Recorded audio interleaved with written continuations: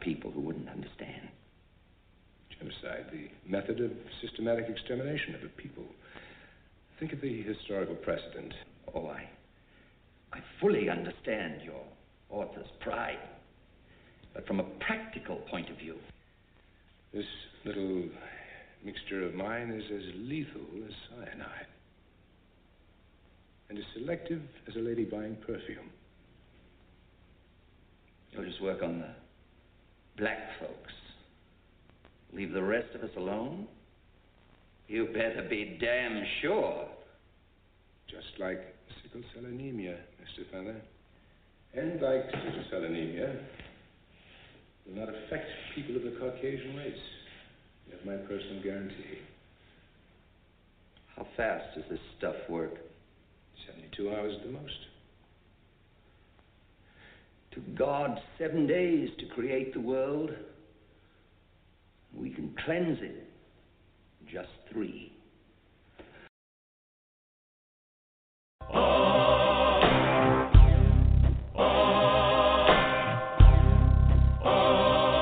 You're traveling to another radio show, a broadcast not only of sight and sound, but of mind, a journey into the wondrous land whose boundaries are that of the imagination. That's the on-air sign up ahead. Your next stop, Afronerd Radio, with your guides, Brit, Captain Kirk, and on Grindhouse Saturdays, the uncanny Daryl B. Mind expansion engaged.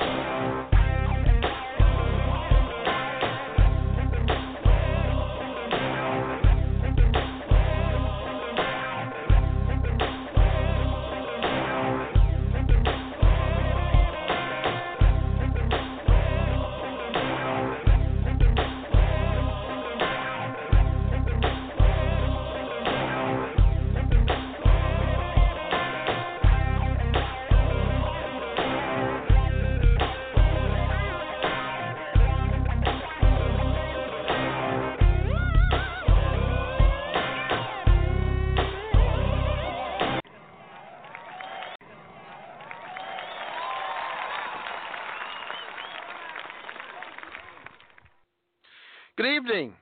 Black at it again, folks. I'm your host, D-Bert, a.k.a. the Afronerd, and this is the Midweek in Review edition of Afronerd featuring Captain Kirk. And guess what?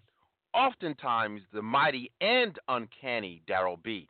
The call-in number for the duration, 646-915-9620. Again, 646-915-9620. Trying to give you a full plate per usual, people. We're probably going to dig in. Well, I will dig in. I think the captain respectfully has had enough.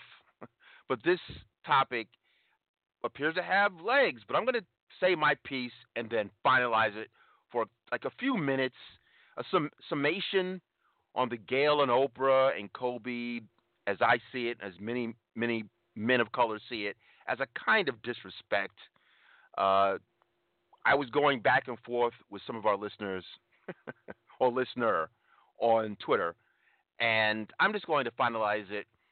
And if many or some perceive me to be incongruent or two-faced or confusing, that's part of the human condition. On an occasion, a broken clock, yes, I say it all the time, a broken clock will tell the correct time twice a day. Also, Mike Bloomberg, His Honor himself, former mayor of New York City, and now Democratic presidential hopeful. There's some audio that came out where he really tripled down on his stop and frisk initiative, highly controversial stop and frisk initiative. He doubled down on it, but this time he said it, well, actually, on 2 occasions. He tripled, quadrupled down on it, and in a politically incorrect way. So we'll dig into that.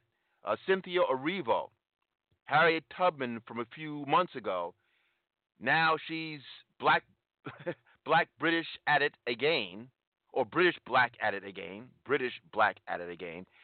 portraying a ADOS, American descendant of slavery, iconic soul singer, Aretha Franklin. So I think this topic of those across the pond who look like us but portraying embedded North American characters, black characters, someone's going to make an issue with it. So we'll talk about that. Birds of Prey has to change their name. There's a lot going on.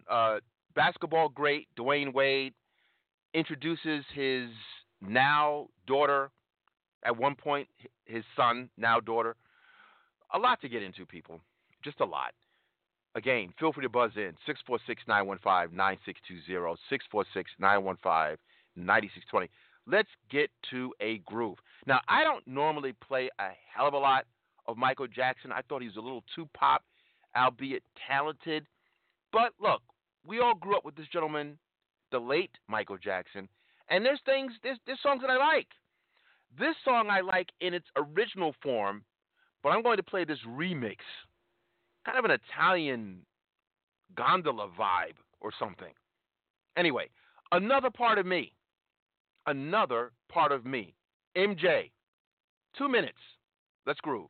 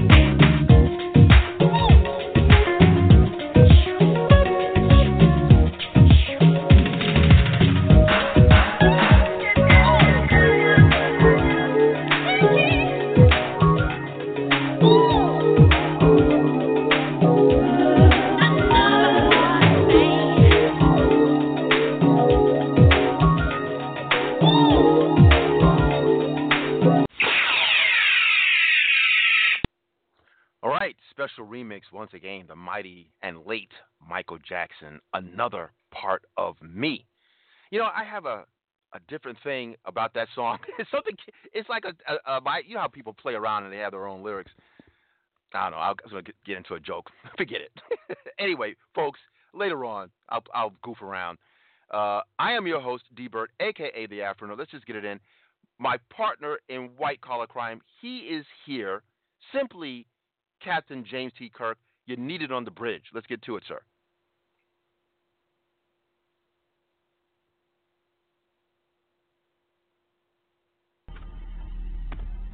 You can go home now. We have already taken out the garbage. I wanted to question them. We have the answers we need. I guess that means I have questions for you. Goodbye, Captain America.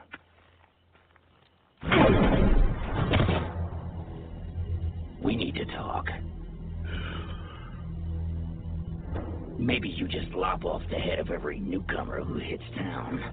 If we did that, you wouldn't have yours. But those Nazis were here for a reason. Yes, to steal our vibranium, the mineral that can only be found here in Wakanda. Hitler needs it for the next generation of their missile systems, as do you. These are dangerous times. You need to choose a side. We have our own. We take our borders very seriously, and you have crossed ours. Now look here. Mistake.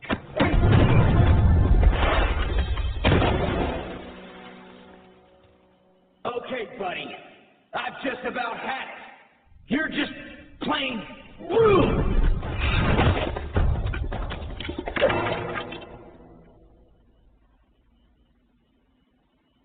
Move back. I've been following your fledgling career, Steve Rogers. How did you know my name? I think in time you will represent to your nation what the Black Panther represents to Wakanda. And that is a good thing. But today, I must teach you a lesson.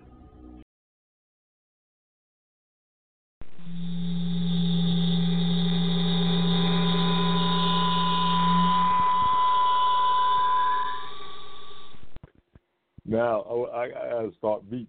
That's how the black man told Gayle.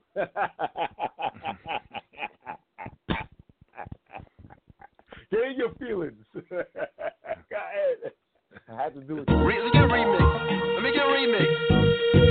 Another water man. She's just another knock to me.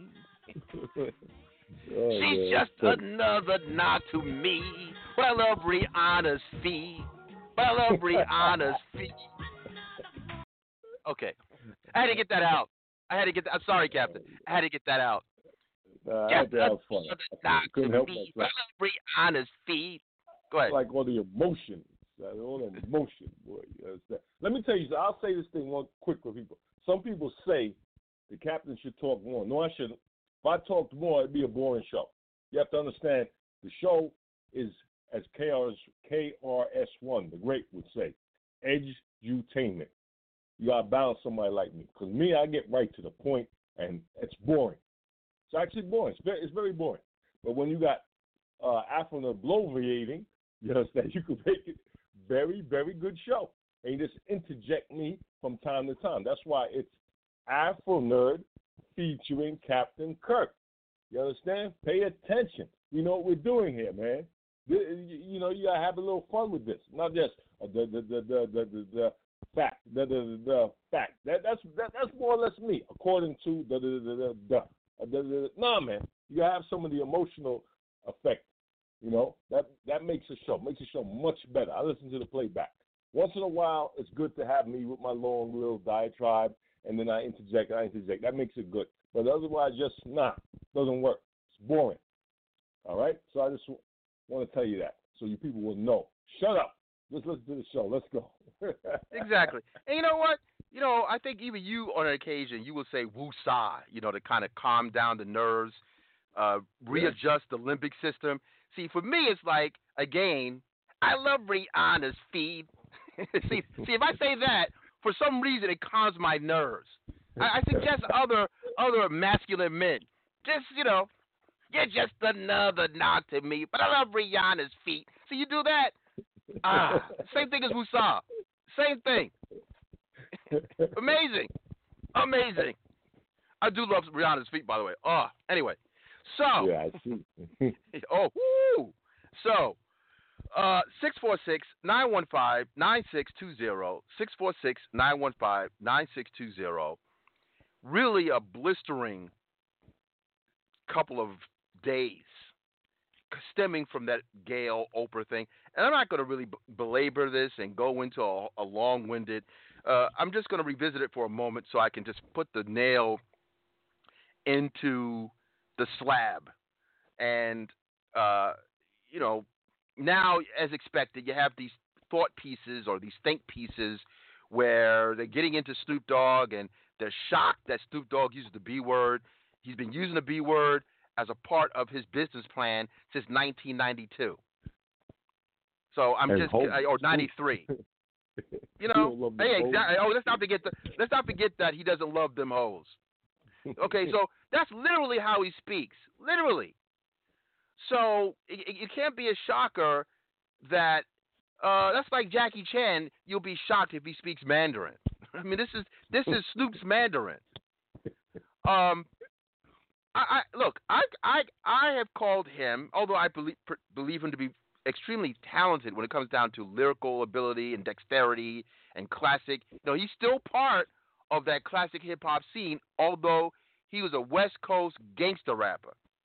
We're East Coast Queensmen, but I still appreciated some of the musicality behind what he was doing and the G-Funk and the Roger Troutman and George Clinton riffs that they used.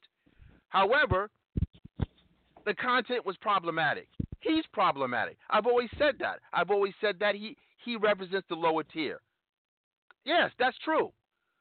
But two things can be true. Two things can be true.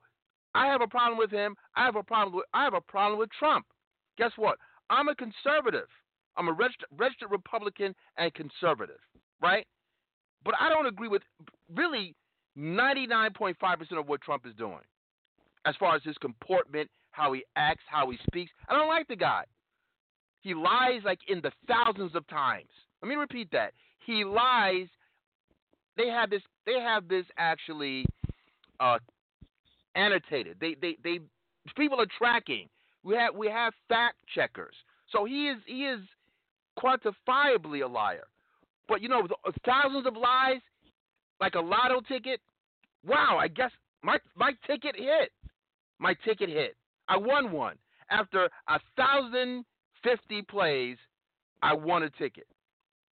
I mean, that's how lotto wins. You hear people who play. I've been playing lotto for 10 years. I finally won one. Well, after 1,000 bitches and hoes, he landed its usage in a way that you said, you know what? I'm not quite as angry as I should be this time. Maybe the affront to masculinity.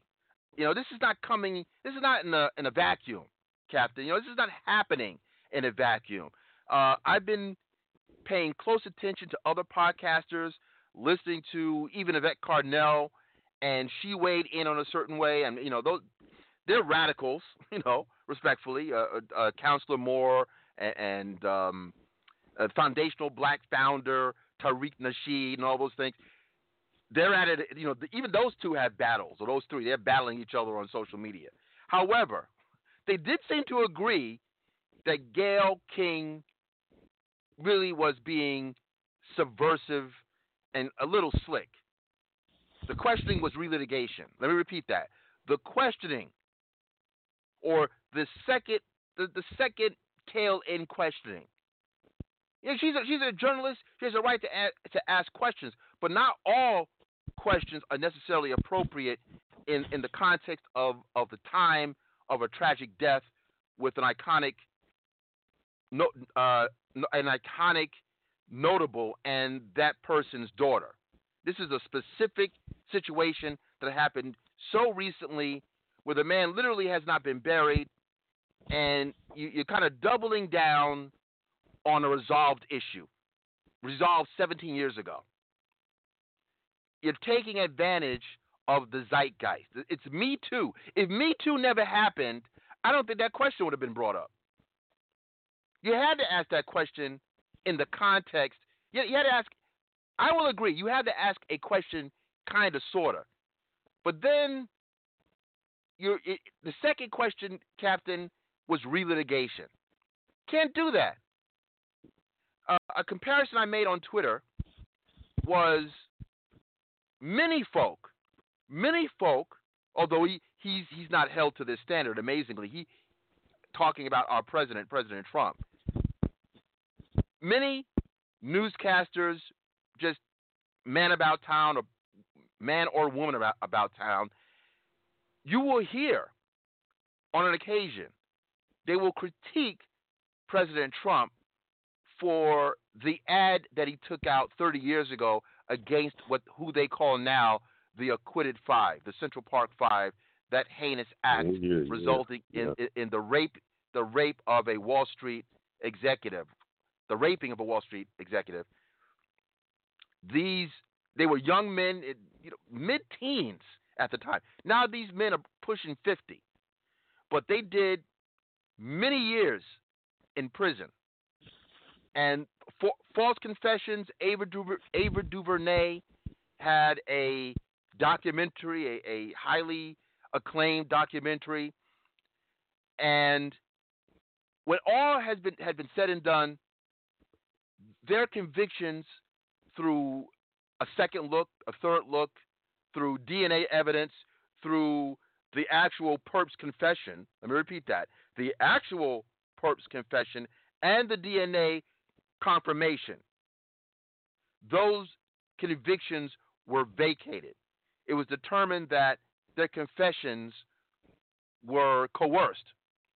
So now, when you factor in all those things, we can't even call them the Central Park Five. Now they're called the Acquitted Five. But when Trump still doubles down, and he says, well, I'm not so sure about that. Really, though.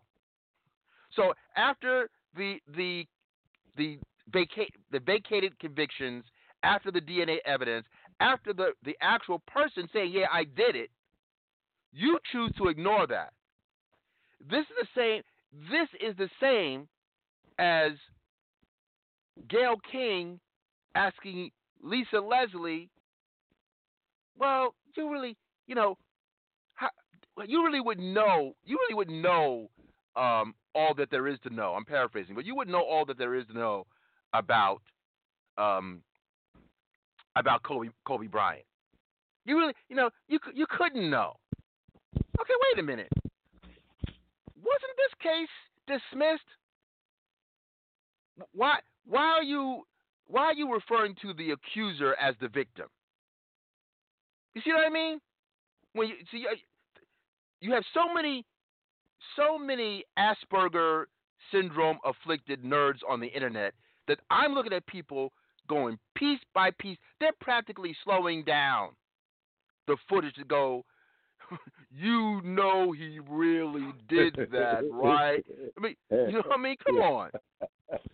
I mean, I'm looking at, even I had to say, they're going into look at her right eye's twitching. Something's up. They're going into this woman. When you start to piece it out like that, come on. Afronerd. Finish up. Well, okay. I know. I'm going to say my piece real quick, too. Finish up. So look, the deal is, we're not all going to agree. A broken clock does amazingly tell the correct time twice a day. It does. You should try it sometimes. It does. So I don't approve of Snoop Dogg's persona. I don't. I have a problem with him. And actually, I would even approve of someone pulling his card. Everybody, what have I said? That entertainers black entertainers especially, their card should be pulled. We should be divesting from all these people. They're whack jobs. But every once in a while, a whack job, a crazy person, they might say something that says, oh wow, he's that mathematical equation that he spat out was actually correct. When you ran the numbers, he was right this time. I won lotto. Wow, after 1,000 plays, I won lotto. I mean, this is not rocket science. The larger issue is a large swath of black men rose up and said, you know what? You two women have been somewhat low-key campaigning against black men at the exclusion of some people that are a little bit too close to you. White satellites revolving around you two women, and you seem to be going out of this universe into the black universe. I have to make it clear because obviously I'm not. I still get questioned, and I'm like, look. You're still not making it clear. I never. You think you are. Let me add this, man, and let's move on, man. Look. I love Rihanna's feed. Just another nod to me. Here's the thing. You hear the captain say, fairness is an illusion, right? Fairness is an illusion to protect you from the strong, to no avail. When you have power, do what you want, all right? History is written by the victors. That doesn't mean it's accurate. How many times that we have seen scholars outside of the university, you have the state-mandated truth, that's what they teach in school, and scholars come along. You don't know if that's true neither, because none of us was there. That's why I say history like that. According to historical record, none of us were there. You see scholars come along, well, what he's saying is more probable. We don't know if that's true, but that's probably more or less how it went. But the state that has all the power, what they teach you in school, teaches you that this is this. They have the power, all right? So it goes that way, whether it's true or not. They don't want you to get what they call what is real. Yeah, just like Christopher Columbus discovered, 1492. Yeah, there's people already here who all taught that, you see? So we know what the state does. Now, when you see something like this, right or wrong, stop getting into all of this, well, this is correct, that's correct, you're not going to prove that with people, because how humans make decisions. You don't make logical decisions. It's all emotion, and you should see that within here. It's all emotion. It's not logic. One thing we can prove, that the power in this situation got together and smacked down Gayle. She tried to repel the power. She wasn't even prepared because she didn't know that kind of power was there. So power won out right here. Now, everybody can go ahead and go, oh, well, this is wrong. This, that. You can debate that for the next 10 years. But power's going to win. That's why I tell you all the time. Let the people, let's talk about the Jewish people, all right? Not in this country, but let's say in France. Let a historian come along and say, I don't think 6 million people died. I have the proof here. The Jewish people, with the power, will have that guy ousted 1, 2, 3. That's power. Doesn't matter what facts, even if he's right or wrong. Even if he's right or wrong. The power does not like it. So you run into problems. Don't we know that's what the Jewish community does? Do it all the time. You can't even debate things with the Jewish community. So here you have the power, which were the black men, didn't like it. Just didn't like it. And they reacted to Gayle. Gayle didn't know that power was there, got hit with it, could not repel it. It's not a matter if it's right or wrong. It's not a matter of that. You will lose against the power. You go to work and have to do certain things that your boss tells you all the time that might not necessarily be right in respect to the job. But the powers that be that's coming down, dress this way, wear your hair this way, this type of thing. That's the power. Not so much whether it's right or wrong. And you will comply within reason. If it goes too far, you say, I'm out of here. You understand? Simply put, that's what happened here, man. The power just came and said, da-da, that's it. Couldn't repel that power. Doesn't matter whether it's right or wrong. This is what's going to happen. So we could debate for the next 15 years whether it was a good journalist, or whether it wasn't that. That doesn't matter. Power didn't like it. So there you go. That's it. That's how power works. That's why I say these things.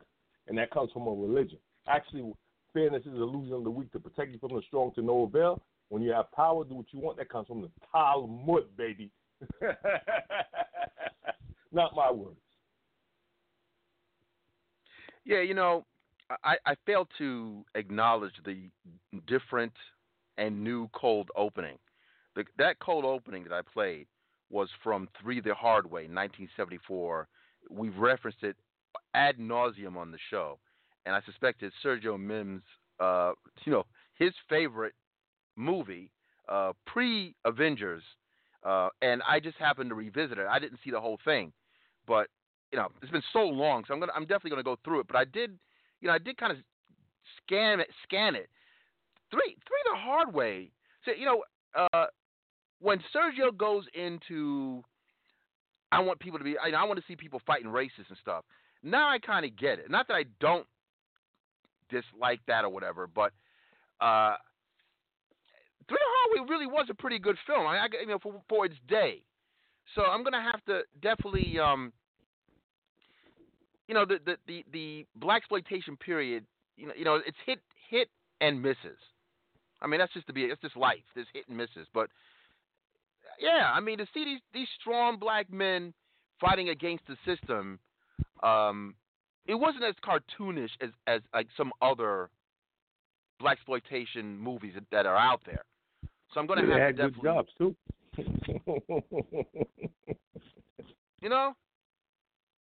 So I kind of dig it, but I guess I got kind of in my limbic system because I said, wow, these brothers are kind of getting it together. And it made me feel like 3 the Hard Way is getting ready to go down. Like it's happening, Anyway, so let's move forward. And folks, again, if you haven't guessed it, this is the midweek in review edition of Afronerd featuring Captain Kirk. You can join in 646-915-9620. 646-915-9620. All right, so. Oh, I see Sergio. He just popped in. As soon as I mentioned 3 the Hard Way. You know what? Hold on one second. You're getting ready to go into a vortex. Relax. No. Well, Yeah, you are. I can see it, as you would say, your precog abilities. I can see it. Go on to the next topic. Well, I know we're gonna go to it, but let me play this. Let me revisit this cold opening. This is the maniacal folks. Trump and his minions. Anyway, hold on. Genocide. There are people who wouldn't understand. Genocide, the method of systematic extermination of a people. Think of the historical precedent. Oh, I fully understand your author's pride. But from a practical point of view, this little mixture of mine is as lethal as cyanide. And as selective as a lady buying perfume. You'll just work on the black folks. Leave the rest of us alone? You better be damn sure. Just like sickle cell anemia, Mr. Feather. And like sickle cell anemia, will not affect people of the Caucasian race. You have my personal guarantee. How fast does this stuff work? 72 hours at the most. To God, 7 days to create the world. We can cleanse it. Just 3. Those people racist, boy.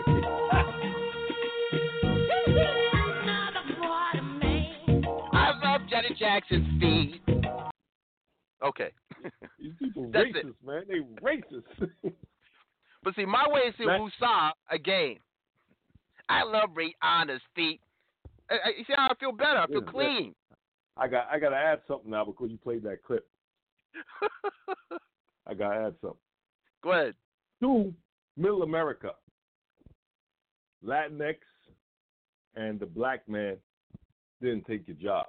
You see, a lot of these jobs, let's say that would have been here in America, $28 an hour with the call centers. You pick up something, you call calling somebody for like information, and they can't even talk English properly at times. We all know them.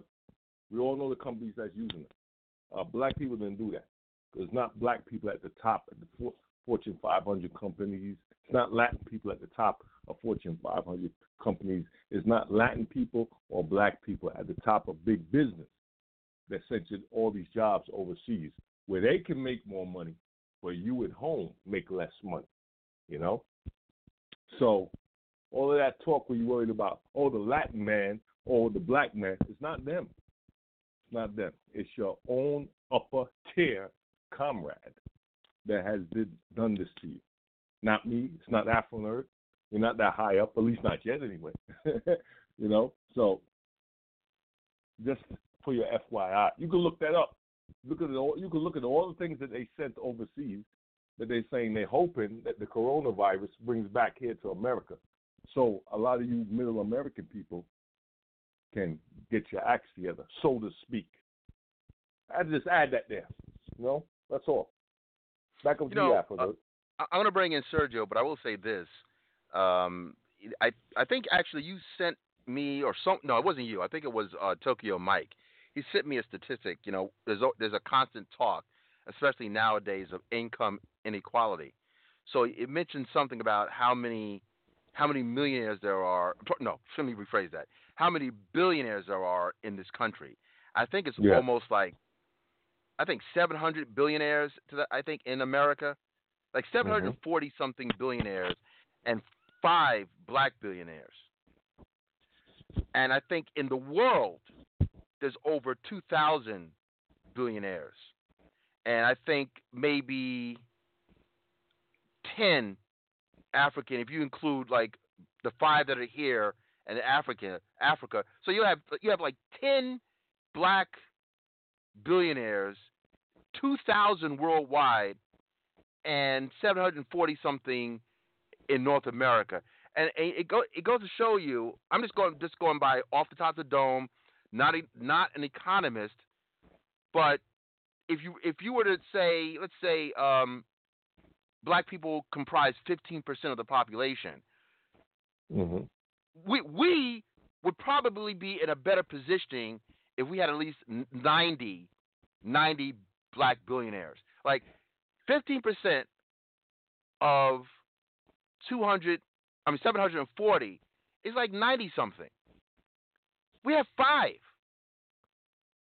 Like if all things were being fair, based on your demographic, we're supposed to have at least 90 out of 740. If we had 90, black people would be in better shape. That's true. We only have 5. I'm just throwing it out there. I mean, that's when you know we're in a hell of a position as black people. That's true.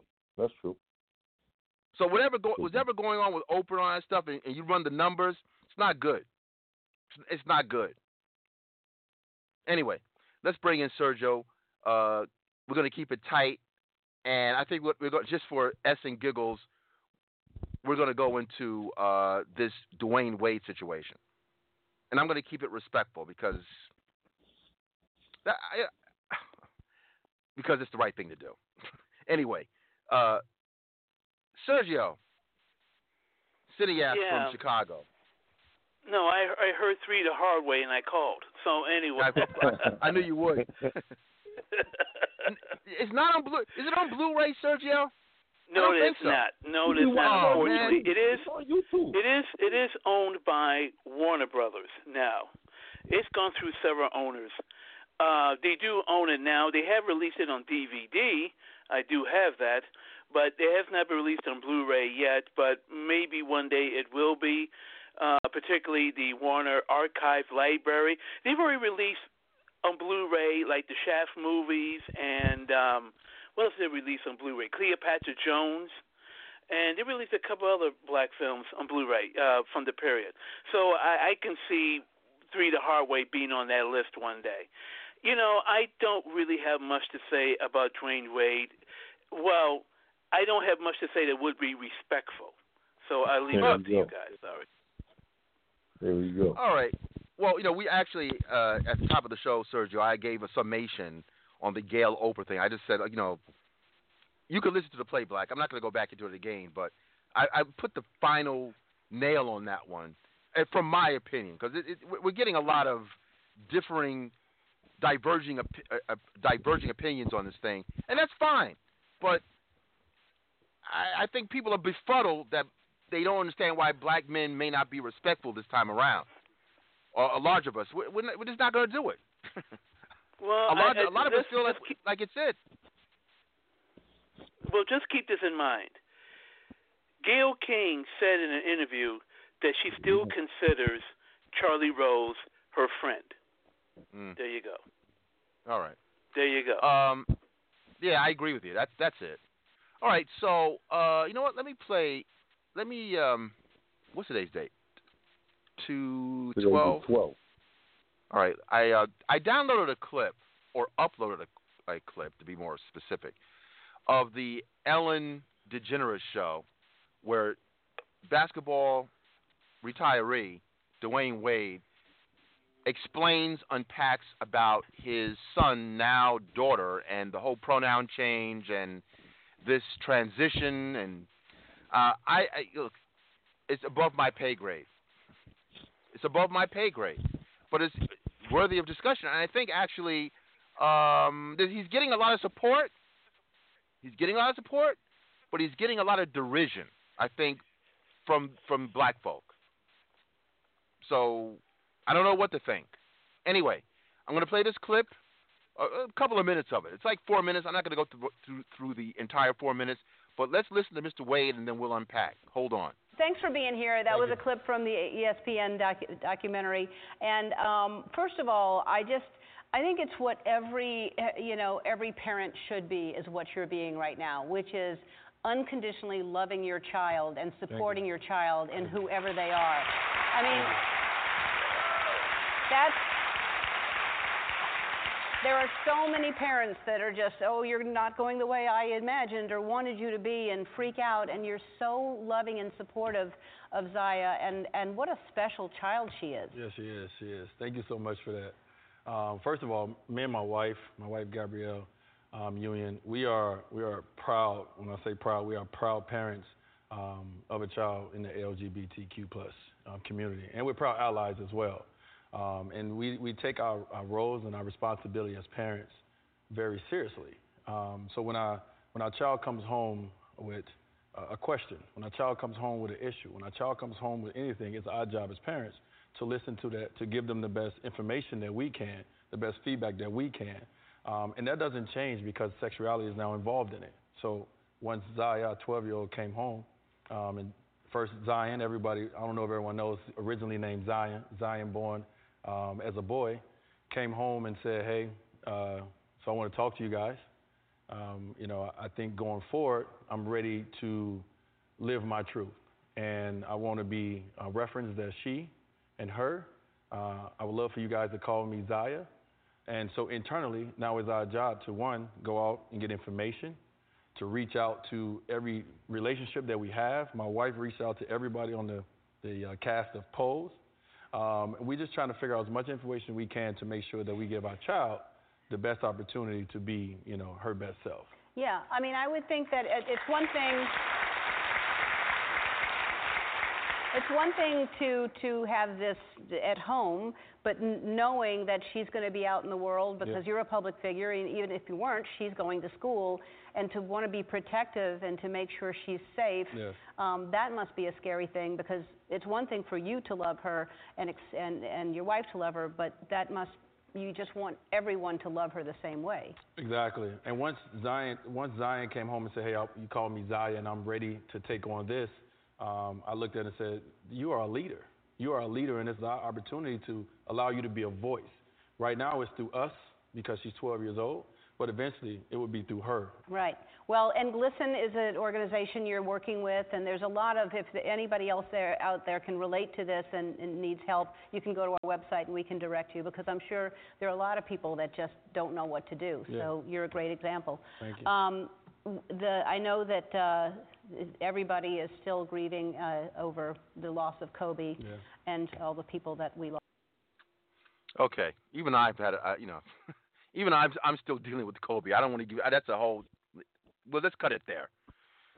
He looks like they would go into that. So okay, we've had our fair share of discussing Mr. Bryant, the late Mr. Bryant. All right, so Captain. Pass this to me. I'll tell you what it is. Want me to tell you? Go ahead. Yeah, sure. All right, I'll tell you. I am not equipped to speak or say anything about this. I'll just listen. That's it. Way beyond me. That's all I got to say. Let me bring back Sergio. Even he wants to be quiet. Yeah, let me repeat that. Even Sergio wants to be, quiet on this. So let me bring him back. Sergio. I can't. This is child abuse. This is really child abuse. This is a 12-year-old child. What does a 12-year-old child know about anything about sexuality? This is abuse. The only question I have is, where does Gabrielle keep the jar where she keeps Dwyane Wade's balls in? That's what I want to know. The opinions of Afronerd Radio. I mean, that disclaimer. I'm going to have a professional disclaimer made. Yes, you will. We have another caller, 314. Let me bring in 314 and see what this person has to say. Maybe they can. Maybe they know more about this than we do. I'm gonna, look. This is above my pay grade to the audience. I'm still going to give you an opinion for what I know or what I think, but I'm going to at least try to be respectful. It's a young person, so it's a young person, so you have to be respectful. All right, 314. Welcome to the midweek. Tell us who you are and where you're calling from. What's up? It's Bianchi calling from the Midwest, and I really forgot what I was going to actually ask you. What's up? But we're talking about this Dwyane Wade thing. Yeah, I see that. I just have to wish them luck. And what they remind me to comment on Ellen, please. I just have to wish them luck. It's the times that we lived in, and I blame it on the last president because he put it out there in a position where it couldn't be. That's my opinion. No. Listen, Servigo, I'm not talking to you. And besides, you mispronounced my name. Well, you answered though, didn't you? We call you Serpico. Well, because most people mispronounce it, but you mispronounced it. All right, well, I'm sorry, but please don't break in on my conversation. I think I like Serpico better. Yeah. As I was saying before, that I think a lot of this has to do with the last administration, my opinion. What's going to happen when 3 months from now he go back wanting to be like he came into the world as an identifier? Is he going to want to play sports, girls' sports, and shower in the girls' facility?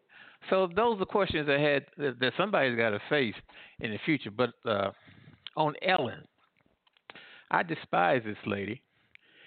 And the incident with the young man that was not allowed to walk across the stage because he wouldn't trim his hair above his collar like the rules stated in the school? Right. Well, she and at that school is like 99.5% white, and this kid who derives from Trinidad, by the way, but she gave him a scholarship, which I think you already know. But he was defiant of the rules. I don't know if he had a father at home. I've seen him many times pictured with his mother. But he was defiant of the rules that had been established for 30 years. There was other African American going to the school with locked hair, but they kept it trimmed according to the rules and regulations. Now, this is what I ask. By giving him a reward for being defiant of the rules, what does that say to the other students? That's the question. Well, look, I'm going to say... And I'm not arguing with the students. I'm arguing with her. Well, look, I kind of agree with you. Okay, the only problem with that is we have a large contingent, and I hear them all the time, that when it comes down to black hair and black male hair and black male hair length and rules they seem not to think that, people are entitled or organizations aren't entitled to lay down certain kind of guidelines. I mean, it's not even a racial thing because they wouldn't. There have been white students with long hair that tried to buck the rules, and they were, why have them? Are schools entitled to have any kind of rules? So, dress code. And you know what else, nerd? Get this.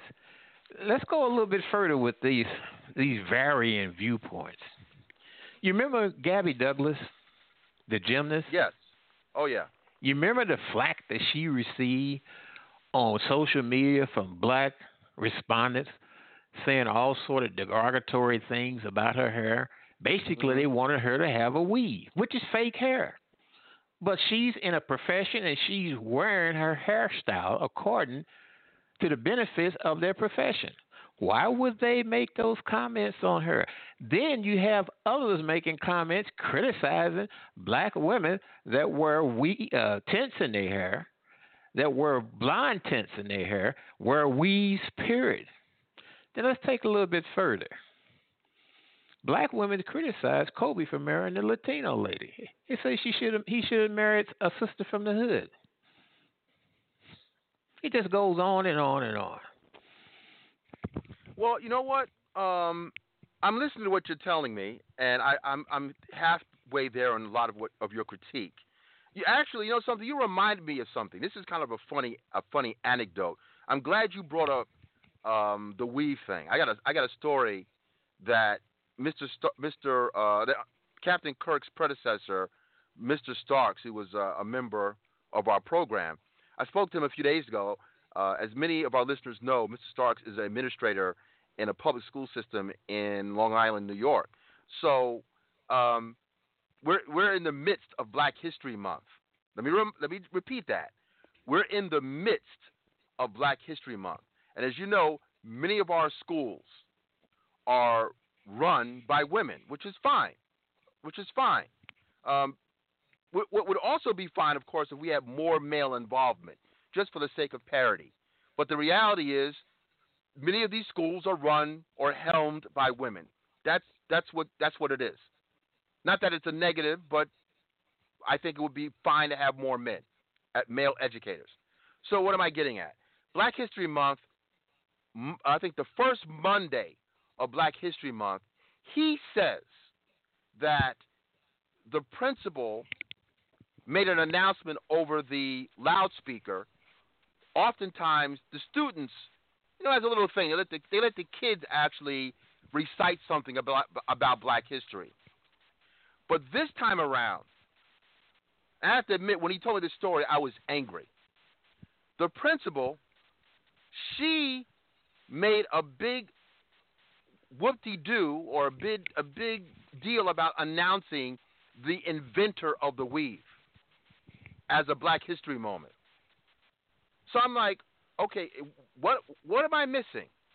So out of A.G. Gaston, out of even Madam C.J. Walker, who was a business person in the hair industry, she had to give kudos to the black woman inventor of the weave. I said it is, and a lot of people, some of the women co-signed and kind of were ebullient. You could hear it throughout the school of woo-hoos over like what I consider to be anti-blackness. But where are we when this is a predominantly black and brown school where a black teacher gives props to the inventor of the weave versus, Charles Drew, Phyllis Wheatley. No, the first day is the inventor of the weave. Am I missing something? They could add me in there too. Hey, I'm the structural steel erector, only first black in the Midwest. Why come I'm not in these books? But and another thing too. Get a weave. They talk about ethnic hairstyles, but it's not real hair in many cases. Well, actually, more cases than not. It's not real hair. So maybe that's why they don't want to trim it, because it won't grow back. Well, look, let's get back to this Zaya. Zaire, I think, is the young man's name, becoming a young woman as Zaya. So let me put your mic on hold. Thank you for calling us. I'm going to go into this a little bit. And I'm going to try to be very respectful. So again, I can only imagine that this is a very difficult, trying, and unusual circumstance that you probably wouldn't want to wish on many parents. I would assume, I'm not a parent, but I am a child of parents, and I would assume that your parents want you to be healthy and not to have a life that is problematic and troubling and just difficult. Your parents always, at least many functional parents, try to imbue their children or give their children what they can to make sure that they're able to transition, let alone, forget about transitioning into a different sex or gender, transitioning from child to adult, and being able to raise a logical human being that won't build some global nuclear bomb. Okay, you want someone who's a functional adult that's respectful and not criminal. I mean, that's ultimately what you would want. This is something that, to me, is so out of the universe. And I've said this before. I become leery when I'm beginning to see a fair share of black folk being used as what I consider to be a petri dish for this kind of thing. It seems like we're seeing a hell of a lot of black people, even with someone like Billy Porter, the actor Billy Porter, who now his claim to fame and shtick, alongside with his acting prowess, I know of him a little bit, but I can't even say really much about what he does. But I know he's an actor. But he's getting a lot of public access, a lot of societal access, because he wears a dress, these really flamboyant dresses. I don't see the white male equivalent of that. The Queer Eye for the Straight Guy, that was a show that was out there maybe 10 years ago. They brought it back, I think, with some of the original players. Those guys wear business suits. They actually are, they're into a haberdashery. They dress quite well. Anderson Cooper, what's the gentleman's name? Farrow, Mr. Farrow. I can't remember his first name. Mia Farrow's son, who is a journalist. Roman Farrow. Rowan Farrow, thank you. He dresses like a CEO. I mean, many of the high-profile gay folk, white gay folk, aren't doing what Billy Porter is doing. Now, I'm sure there are, undoubtedly. I mean, they have gay parades in Manhattan for the last, 30 years or so. I'm sure they're in the parades, but I don't see them as public figures accessing power. I don't see it. So to me, this stuff rings of design. That's where you lose me a bit. I think this is an orchestrated and or planned event. And I have yet to see dysfunctionalism not be strewn through blackness. Anytime they want to push some agenda or push something that they don't necessarily want to have a white face, give it to Mikey. Give it to Black Mikey. He will eat anything. And this is where I think this is at. So when I saw, as I just played that clip with Dwyane Wade, Dwyane Wade came off not like someone talking about his child matter-of-factly, or not talking about his child in a comfortable or natural way. To me, it seemed like this is recitation. It just doesn't. The oracle had to speak about me. He wouldn't need a script to speak about his son. He wouldn't. I could speak about my mother, my father, and so forth, and many of my people. They would just go into they could just speak about you. It wouldn't sound like all these bullet points to make sure that it was an agenda. That's my problem. It sounds a little too much like an agenda. Maybe it's child abuse, but you can't say that now. I'm in line with what Sergio was saying. Some folks have likened it to that. That at 12 years of age, 12-year-olds come up with all kinds of goofy-ish.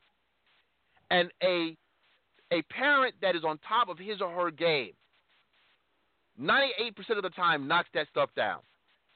We're seeing cases of now adult transgenders who are saying, you know what? I regret some of this stuff. This was a phase I was going through. Now that I'm 20, 30, 40, 50 years of age, I don't know if I would do this again.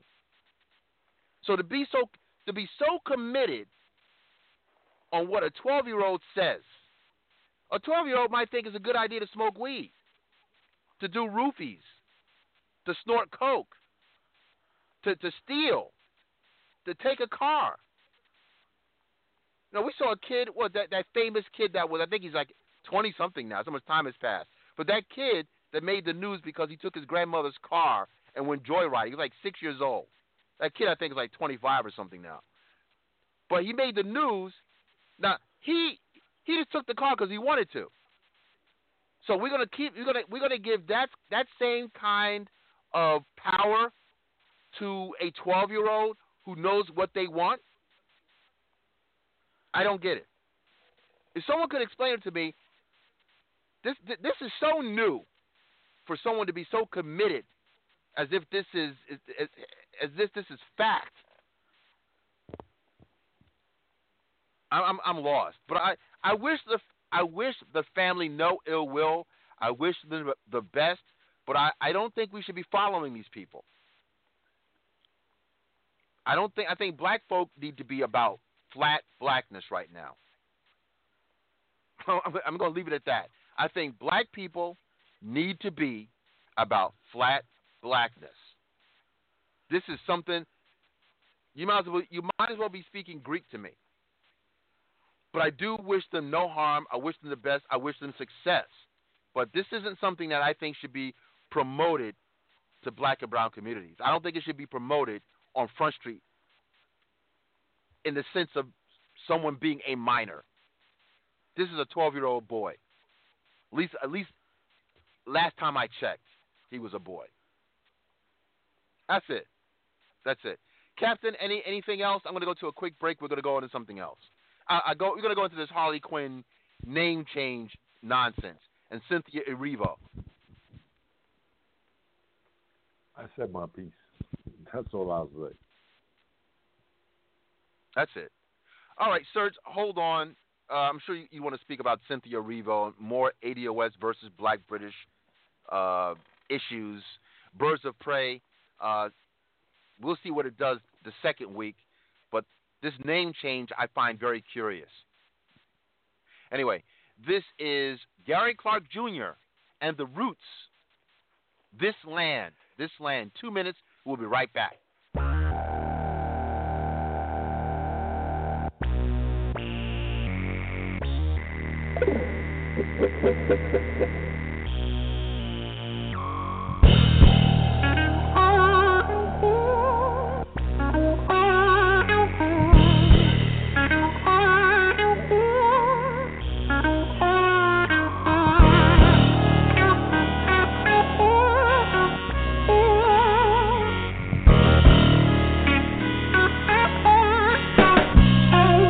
Yo, this is my land. I'm right around the 20-mile marker. The sky seems darker where I stand. My only partner is the bullseye on my back. Courtesy of the archer, a reminder that life is a limited time offer. I'm young, black, and electric, and considered a weapon by some, actually threatened by one. African essence, the real bodies are buried with the secrets in the silo.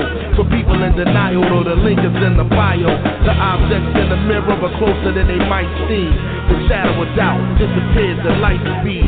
Hopes and dreams crisscrossed into a tight weave rope from trees hanging since 1619. Strange the way the danger could inspire major good. I play a power chord and there goes the neighborhood. They after me as if they wanna capture me, but then they manufacture me to be another casualty. It's wild. Paranoid, I feel so. Now that I got the money, 50 acres in a Model A, right in the middle of Trump country. I told you there goes the neighborhood. Now Mr. Williams ain't so funny. I see you looking out your window. You ain't wait to call the police on me. And I know you think I'm up to something. I'm just eating, I was still hungry. This is mine, now legit. I ain't leaving if you can't take it from me. I remember when they used to tell me, run, run, go back where you come from. Run, run, go back where you come from. We don't want your kind. We think you the wrong. I'm American son. This is where I come from. This land is mine. This land is mine. This land is mine. This land is mine. Up till the sun comes up. You know I can't stop grinding. And I can't let them break me. No, I can't let them find me. You can be my friend the governor, only if you wanna try me. Or you can be my other friend the judge. Hey, you think I'm lying, and I know you think I'm up to something. I'm just eating, I was still hungry.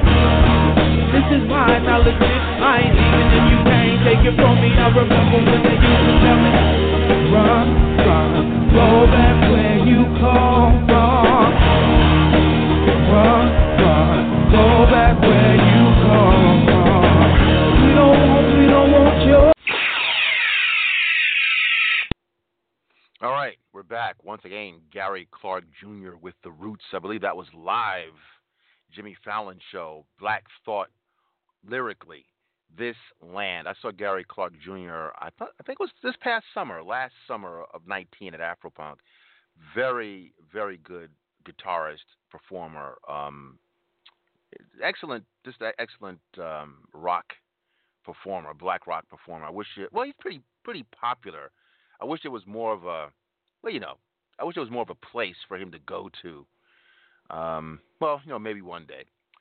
All right, so I'm going to bring back Sergio to get his impressions on Cynthia Erivo, because now, this is almost maybe to some people as problematic as Harriet Tubman. As revered as Harriet Tubman is as a historical figure, well, what's up with Aretha Franklin, who is, a supreme soul singer? I mean, you can't get any more ADOS than Aretha Franklin. So what are your thoughts? Is there any noise on this, Sergio, with Erivo now doing Aretha Franklin? Well, first of all, I'm surprised there hasn't been yet. I'm surprised about that. I thought people would be screaming, particularly since there is a feature film coming out in a few months with Jennifer Hudson about Aretha Franklin. I forgot what studio's releasing it. I think it's MGM. I think it's Sony. I can't recall, but that's coming out soon, between now and June. So we have these two competing Aretha Franklin projects. What is the deal with the Cynthia Erivo? I don't get it. It seems like every once in a while Hollywood or the powers that be pick somebody and start putting them in everything. I don't know what kind of deal she's made. I don't know who she's doing. Well, we know that's Dwyane Wade now. But I don't know what the hell is going on here. And on top of that, she's on that show. What's the show? Because actually I like it very much. This HBO series, The Outsider, which comes on Sunday night. She's in that show. She has a major role in that show. And actually, I don't like her performance in that show at all. She plays sort of like well, you may kind of dig it. She plays a sort of supernatural investigator in the show. But yeah, I am surprised. I'm sure it's going to come out. I'm sure that, well, maybe simply because a lot of people don't know about it yet. Now that the first trailer has come out, I think now more people will be talking about it. It's maybe because there really hasn't been much publicity about this fact that she's playing Aretha Franklin. But I have a feeling once people start seeing it and talking about it, there's going to be a lot of angry talk. Yeah, I mean, again, we're talking about the Queen of Soul. Right. A person extremely iconic to black music in America. And I know soul music is highly revered in Great Britain. I mean, that's evident. But now I confess something, Sergio. I always believe. Look, I'm a Pan-Africanist on some level, right? On some level. But even I have to say, okay, wait a minute. What there are no American black actors that are out here that could do this role.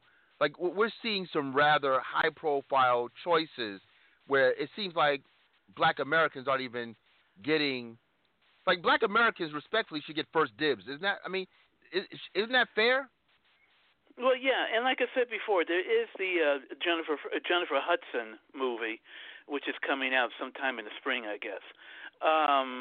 But this series it's a miniseries about her entire life, or most of her life. So this is going to get more play, maybe in a way, because it's more expansive. It's just like, once again, I guess people are not talking about this, but I think it's an outrage that you got Daniel Kaluuya. Now, he's a fine actor, and I'm sure everybody likes him. But you got Daniel Kaluuya is going to play Fred Hampton, the famous Chicago Black Panther leader who was shot and killed in a shootout with the Chicago police, and the whole cover-up behind that, which eventually led to the prosecuting attorney being voted out of office. Daniel Kaluuya playing, first of all, he doesn't look anywhere remotely like Fred Hampton. And I'm like, and I was telling this to a friend of mine, and the first thing he said was he couldn't find an African-American actor to play Fred Hampton. And on top of that, it's even worse because Daniel Kaluuya, I bet you bottom dollar had never heard of Fred Hampton before. Now he's going to have to do research to try to understand Fred Hampton. It's like, I'm sure Cynthia Erivo has probably listened to Aretha Franklin in her life, but she's not ADOS anymore. FBA, Foundational Black Americans. We got to start saying that now, because ADOS with those guys, I think it's pretty much dead as FBA. But she's not steeped in it. I mean, she's not steeped in African-American culture. She is not. She basically has to learn a lot of stuff. I mean, what does she know about what really Aretha Franklin went through in her entire life? Because Aretha Franklin had a hard life. That's, you can read up about that stuff, but if you haven't grown up with her and seen the struggle she has gone through, you're at a loss. Same thing with Daniel Kaluuya.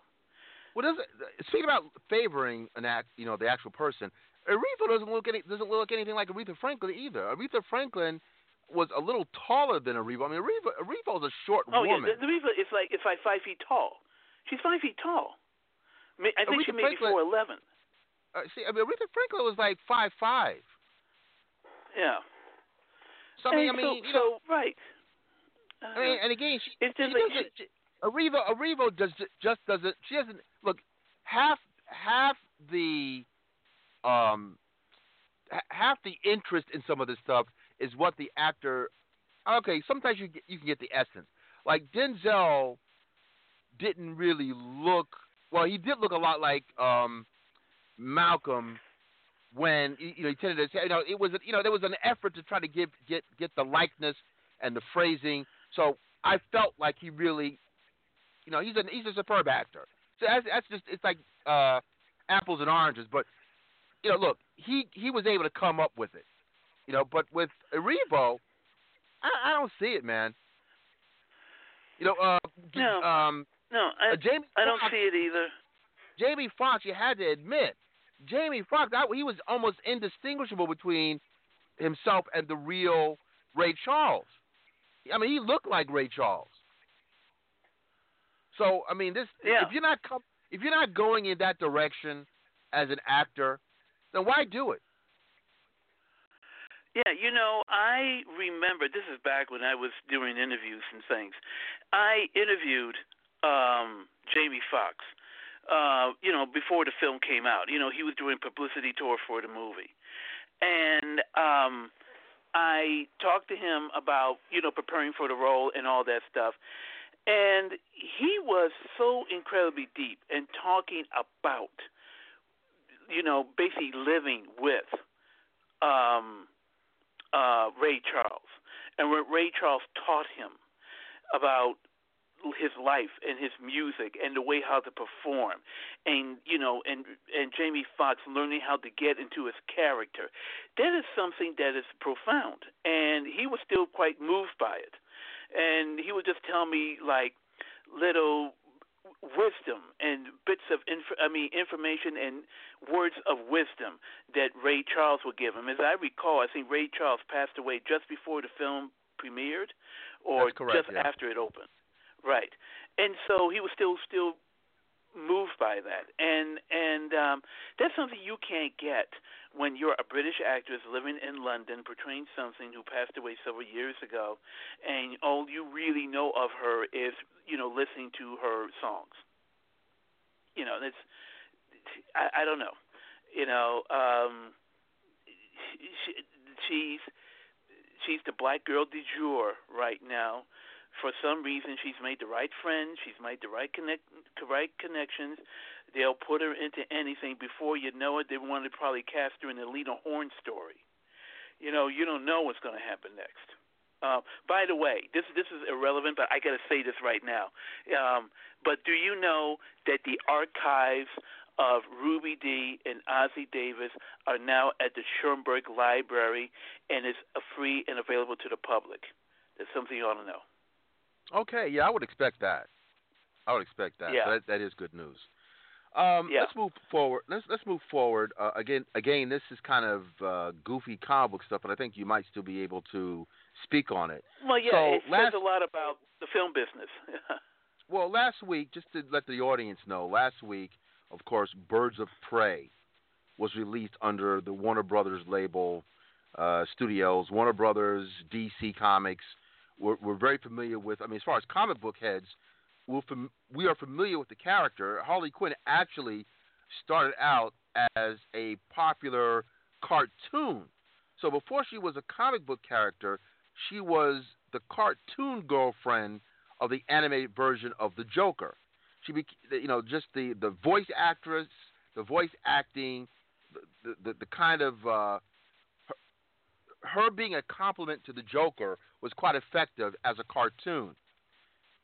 So they were able to segue that character into the movies under Margot Robbie, and I think Margot Robbie has done a fairly decent job up until last week. And we spoke about it last week. Now we're hearing, and to me, it definitely speaks of desperation. But if it's not CGI removal of a mustache, it's the second week change up of a title. Now, Sergio, is this going to help any? Like the fact that it's so no, high it's profile. never done. It has happened. It has happened before. Rarely it's happened, but it has happened before. I could probably count on maybe one hand the times when a movie was released and it didn't do well, and then they changed the title. The most famous, one of the examples I can remember is a really, really great Robert Aldrich film with Lee Marvin called Emperor. It was originally called Emperor of the North Pole. It doesn't It doesn't take place on the North Pole. It's set in the 1930s during the Depression, and the North Pole refers to a train that Lee Marvin plays a hobo is trying to get a ride on, and this conductor played by Ernest Borgnine tries to keep throwing him off. It ends this really brutal, violent fight between them on a flat car. The film came out first week. It tanked completely because people thought it was about Antarctica. So the studio changed the title the very next week to Emperor of the North. It didn't help. But once again, this is not going to help. It was a bad decision to make the movie in the first place. And I think, and also, like I said last time, there were already stories of production trouble. They had to bring in one of the John Wick directors to basically co-direct the movie, even though he's uncredited, because the director, some young one, was in over her head. Nothing helped. And it's not going to help. Now, all of a sudden, people are going to go turn around and see the picture because she has a different title. Nope. So there, to your knowledge, there hasn't been a precedent where a studio changes the name of the title of a movie and it actually became successful. Like that. In other words, what I'm asking is, has it ever happened and it worked? No. All right. That's unfortunate. Captain, any thoughts as to, again, here we go, second week. Now, full confessional, I will probably see it, at least this time. I really couldn't see it because of time constraints, but I'm going to check it out this weekend. But the name change just seems like really desperation. What are your thoughts?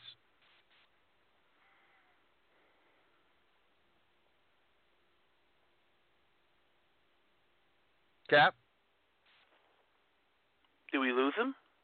I don't know. Cap. Can you hear me now? Yeah. Okay. Yeah. Fine. Yeah. Okay. Yeah. What are your thoughts about the name change? That's not going to help, man. People just didn't buy in. They don't know who. They don't know Birds of Prey. They don't know who Harley Quinn is. They really don't know. General audience, comic book heads, of course, knows backwards and forwards. But general audience does not know. Remember, people, don't get into your feelings. Geeks and nerds, they're not making the movie for you. They start making movies for you, it's not going to do well. Case in point, all the geeks and nerds know who Harley Quinn is. General audience does not know. General audience does not know who Birds of Prey is. So some men, it is some men, maybe some women too, but let's go with the men, since we're on the men now. Say, well, you're putting out this woman thing. Well, look, we've had Wonder Woman, iconic character, so that's going to do good. All right? Well, we had Captain Marvel, which was originally a man, by the way. But anyway, Captain Marvel, but Avengers is slick. They know what they're doing over there at Marvel with the Avengers and everything else with all their characters, meaning which they set us up where you had to watch the Captain Marvel movie in order to really, really, really, really know. You could have still watched the Endgame movie without watching Captain Marvel. But if you're into it, you needed to watch the Captain Marvel movie, which was sort of all right, in order to enjoy the Endgame, really, so you could know what's going on. You're invested. So they were smart with that, too. So, and I think Black Widow is not going to flop. I don't know if it's going to do $1 billion, but I think it will do a lot better than Birds of Prey. Because you know these characters. You know these people. Yeah. You know who they are. So let me see what this is, man. Let me get a little more inside of it, Black Widow. No one knew Harley Quinn. No one knew Birds of Prey. What is that? Cosplay?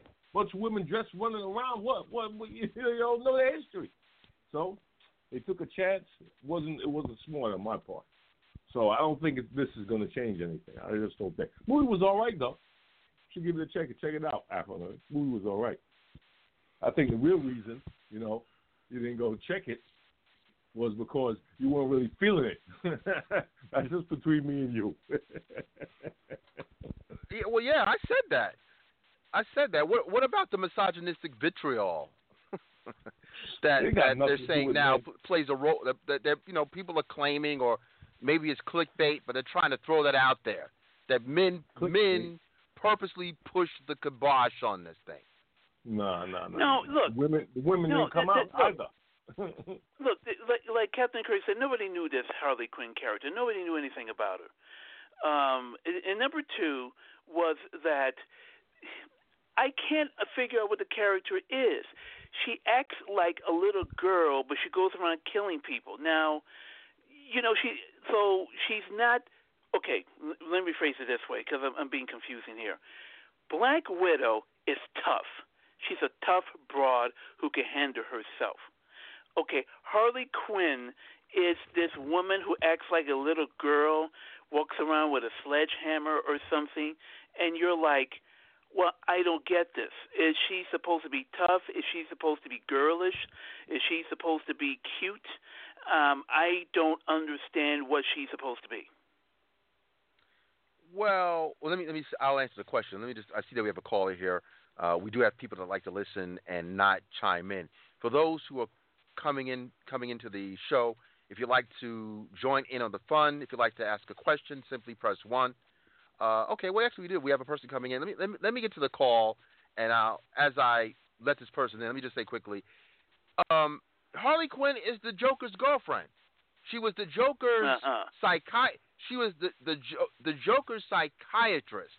She was like a real straight-laced, not funny, serious doctor, Harley Quinzel, and she slowly falls in love with her subject, and she slowly becomes like as maniacal as the Joker.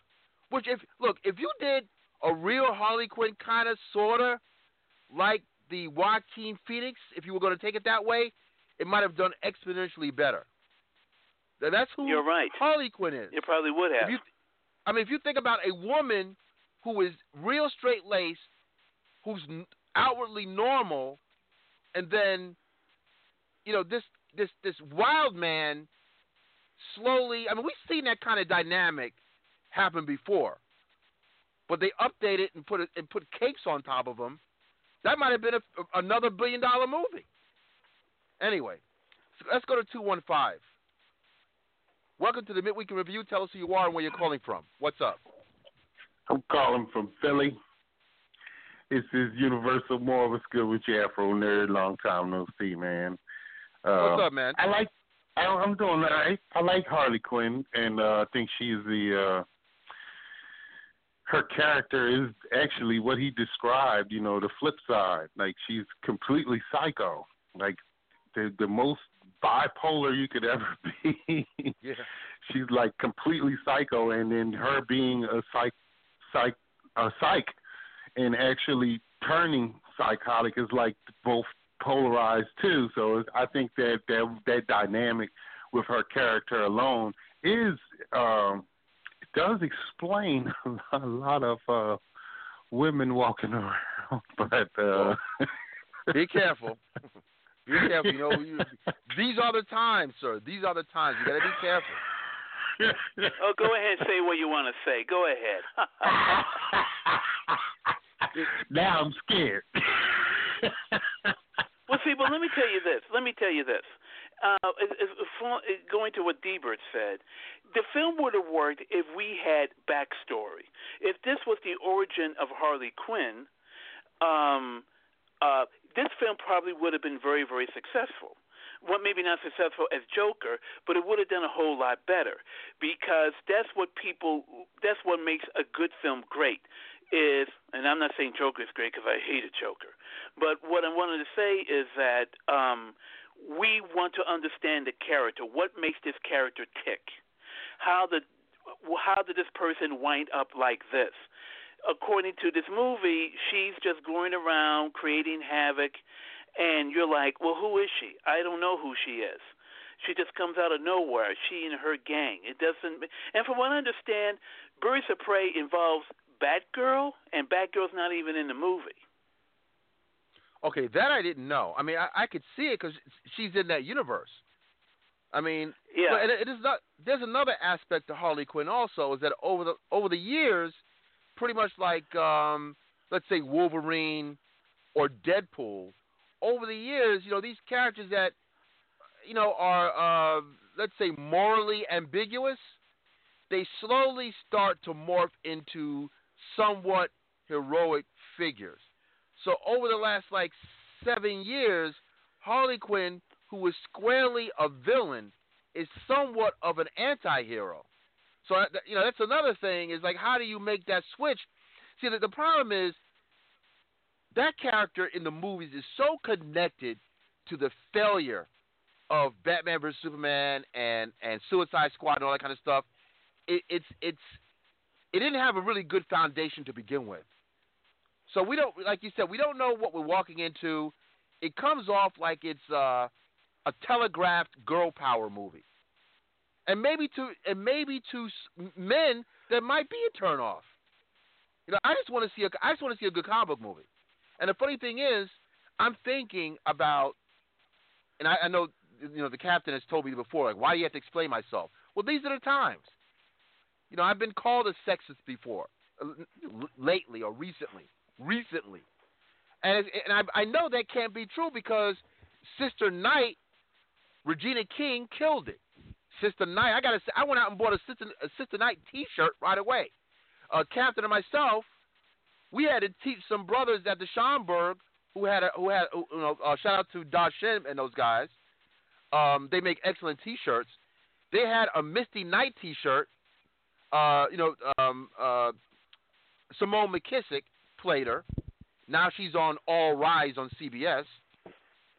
So there was a T-shirt, and I said, "Hey, yo, we would buy those T-shirts. You gotta make it into a men's shirt." So I find myself constantly supporting female heroines. Cleopatra Jones, I'm pretty sure Sergio and myself would agree on her. They gotta be good. Afternoon. That's how you. They gotta be good. Well, you know that. It's like. Listen, let me say. Hold on, Sergio. Just because the white man slept with black women doesn't mean that he's racist. That he is not racist. Just because you wear a shirt, Afro, that don't mean that you're not sexist. Let's go. Let me be more specific. I support good female helmed product. I saw Wonder Woman the first time. I'm actually excited about Wonder Woman and Black. I'm a hell of a lot more excited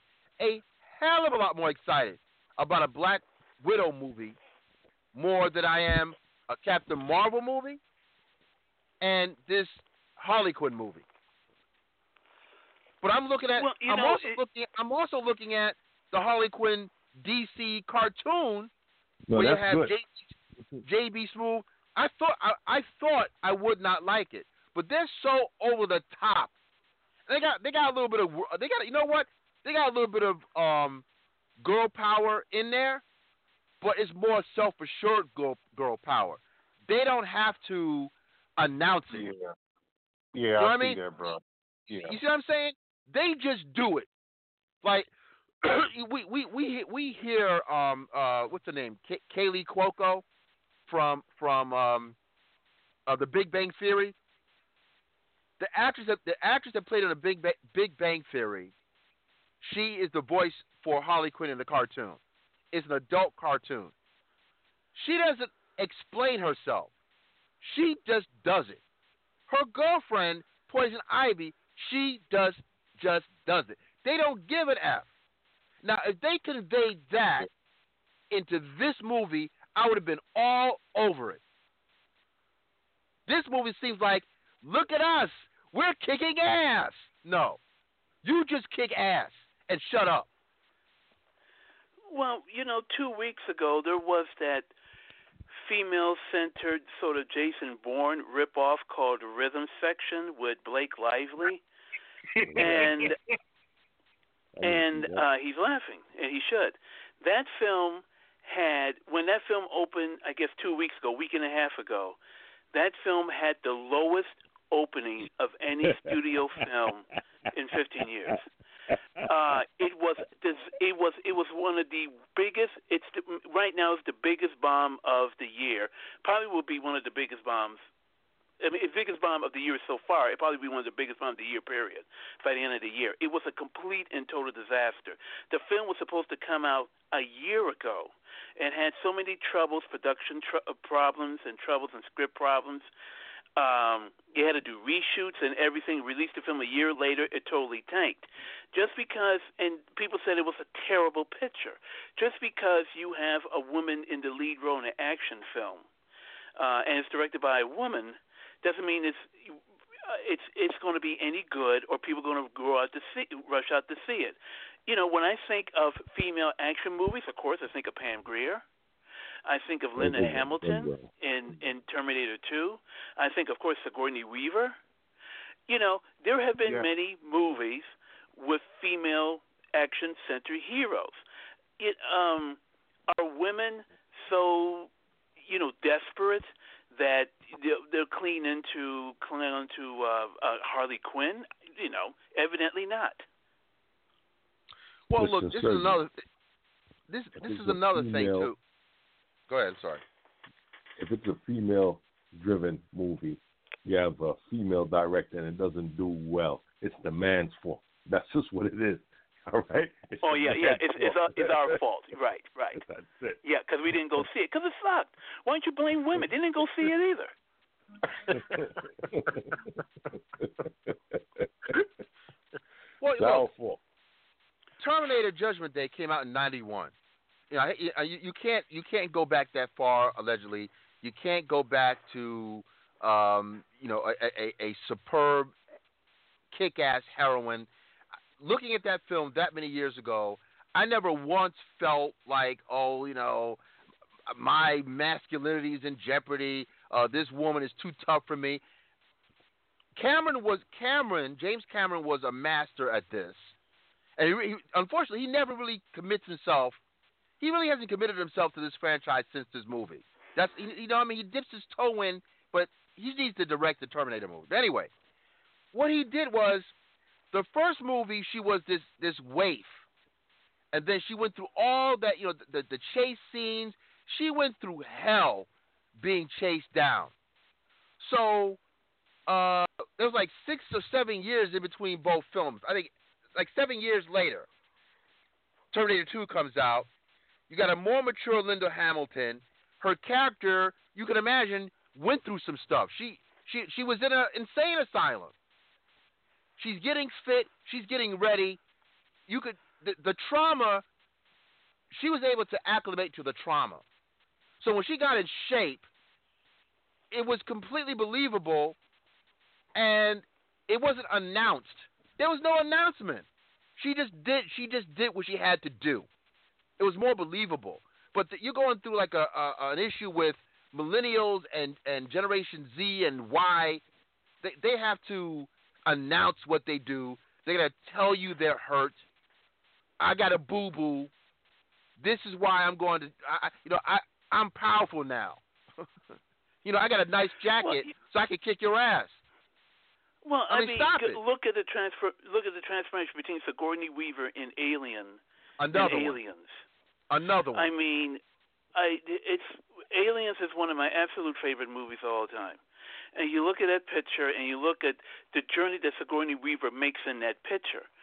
And in the first movie, she is a survivor, but, she survives by her wits. In Aliens, she's a badass bitch, and she has that classic line at the end of the film when she goes toe-to-toe with the alien, and she says that line, "Get your hands off of her, you bitch."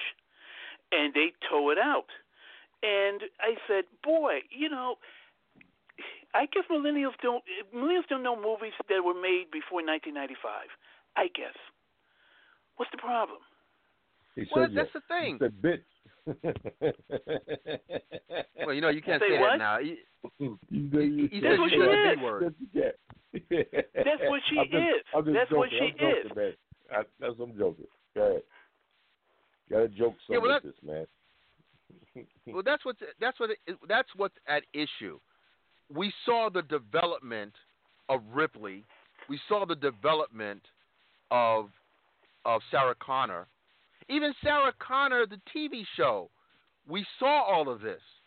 But these other characters, they just arrived. You know, they just arrived and they swing their hair around and they start beating ass. No explanation. All we know is that they say they can do it and they do it. Nothing. It's empty. You don't know these characters. You don't feel for them. You don't see their journey. But you make sure that the pronoun matches. You make sure that all the this is where we are, and you make sure all the boxes are checked. But your movie isn't good. That's the problem with Captain Marvel. We never saw her journey, really. Not really. But Marvel. But I still like Captain Marvel more than you guys. I still liked it. You know, I know a lot of people had major problems with it, but you know, for me, look. I didn't even know Captain Marvel was a woman. Okay, I didn't know. You know, I still confuse Captain Marvel with Shazam. So you know, well, look, seeing the movie, I enjoyed it. Too. Well, look, you know, I'm always talking about the mythology, Sergio, but Captain Marvel Comics, Captain Marvel was a man. So, I mean, originally, and he died of cancer. Right, it was a man. Right. He was a man. I'm not even talking about the Shazam Captain Marvel. I'm talking about Marvel Comics had their own version of the character that you saw that was played by Brie Larson. Matter of fact, if you remember, Annette Bening played her mentor. Right. You remember that? And she dies. Annette Bening's character was called Marvel. Marvell. That Marvel was supposed to have been a man. That's the original Captain Marvel. Even that they bended and sex bended, gender bended. But there is then later on. Look, and there was there is a female Captain Marvel in Marvel too, but the original Marvel was supposed to be a man. So it is what it is. Like, at least that part, I don't know why they had to do that change. Like, they could have at least allowed for there to have been the male original Captain Marvel, and they didn't do that. That's the one that Jude Law, I think people were thinking that Jude Law was going to be that Captain Marvel. He ended up being the villain, if you remember correctly. He was the villain. There were flashes. There were flashes that were interesting in Captain Marvel, but the bottom line is, Marvel has set a standard. People are hungry for a Marvel fix, and I believe that Morbius is going to do well because it's been such a stretch of time. I mean, maybe the captain can confirm this. I think it's going to work like Venom worked. That it's been a while since we've seen Marvel. It's been a while since we've seen a Marvel product, and people are going to say, you know what? I want to see something Marvel. Well, you know, right? They had. I think you told me it's coming out in April. As I told you, when I saw the trailer, I had never heard of this character because I don't know the stuff. I never heard of the character before, and I said, but this looks really intriguing. You know, I didn't know that he was a Spider-Man villain or something, but this looked intriguing, and I like Jared Leto. He's a really interesting, eccentric actor. I like to know where you're going to take this thing.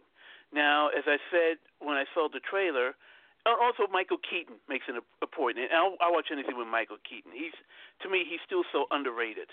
You know, Michael Keaton. Yeah. I still think, and you told me why it wouldn't be, but I would love to see this film is rated R.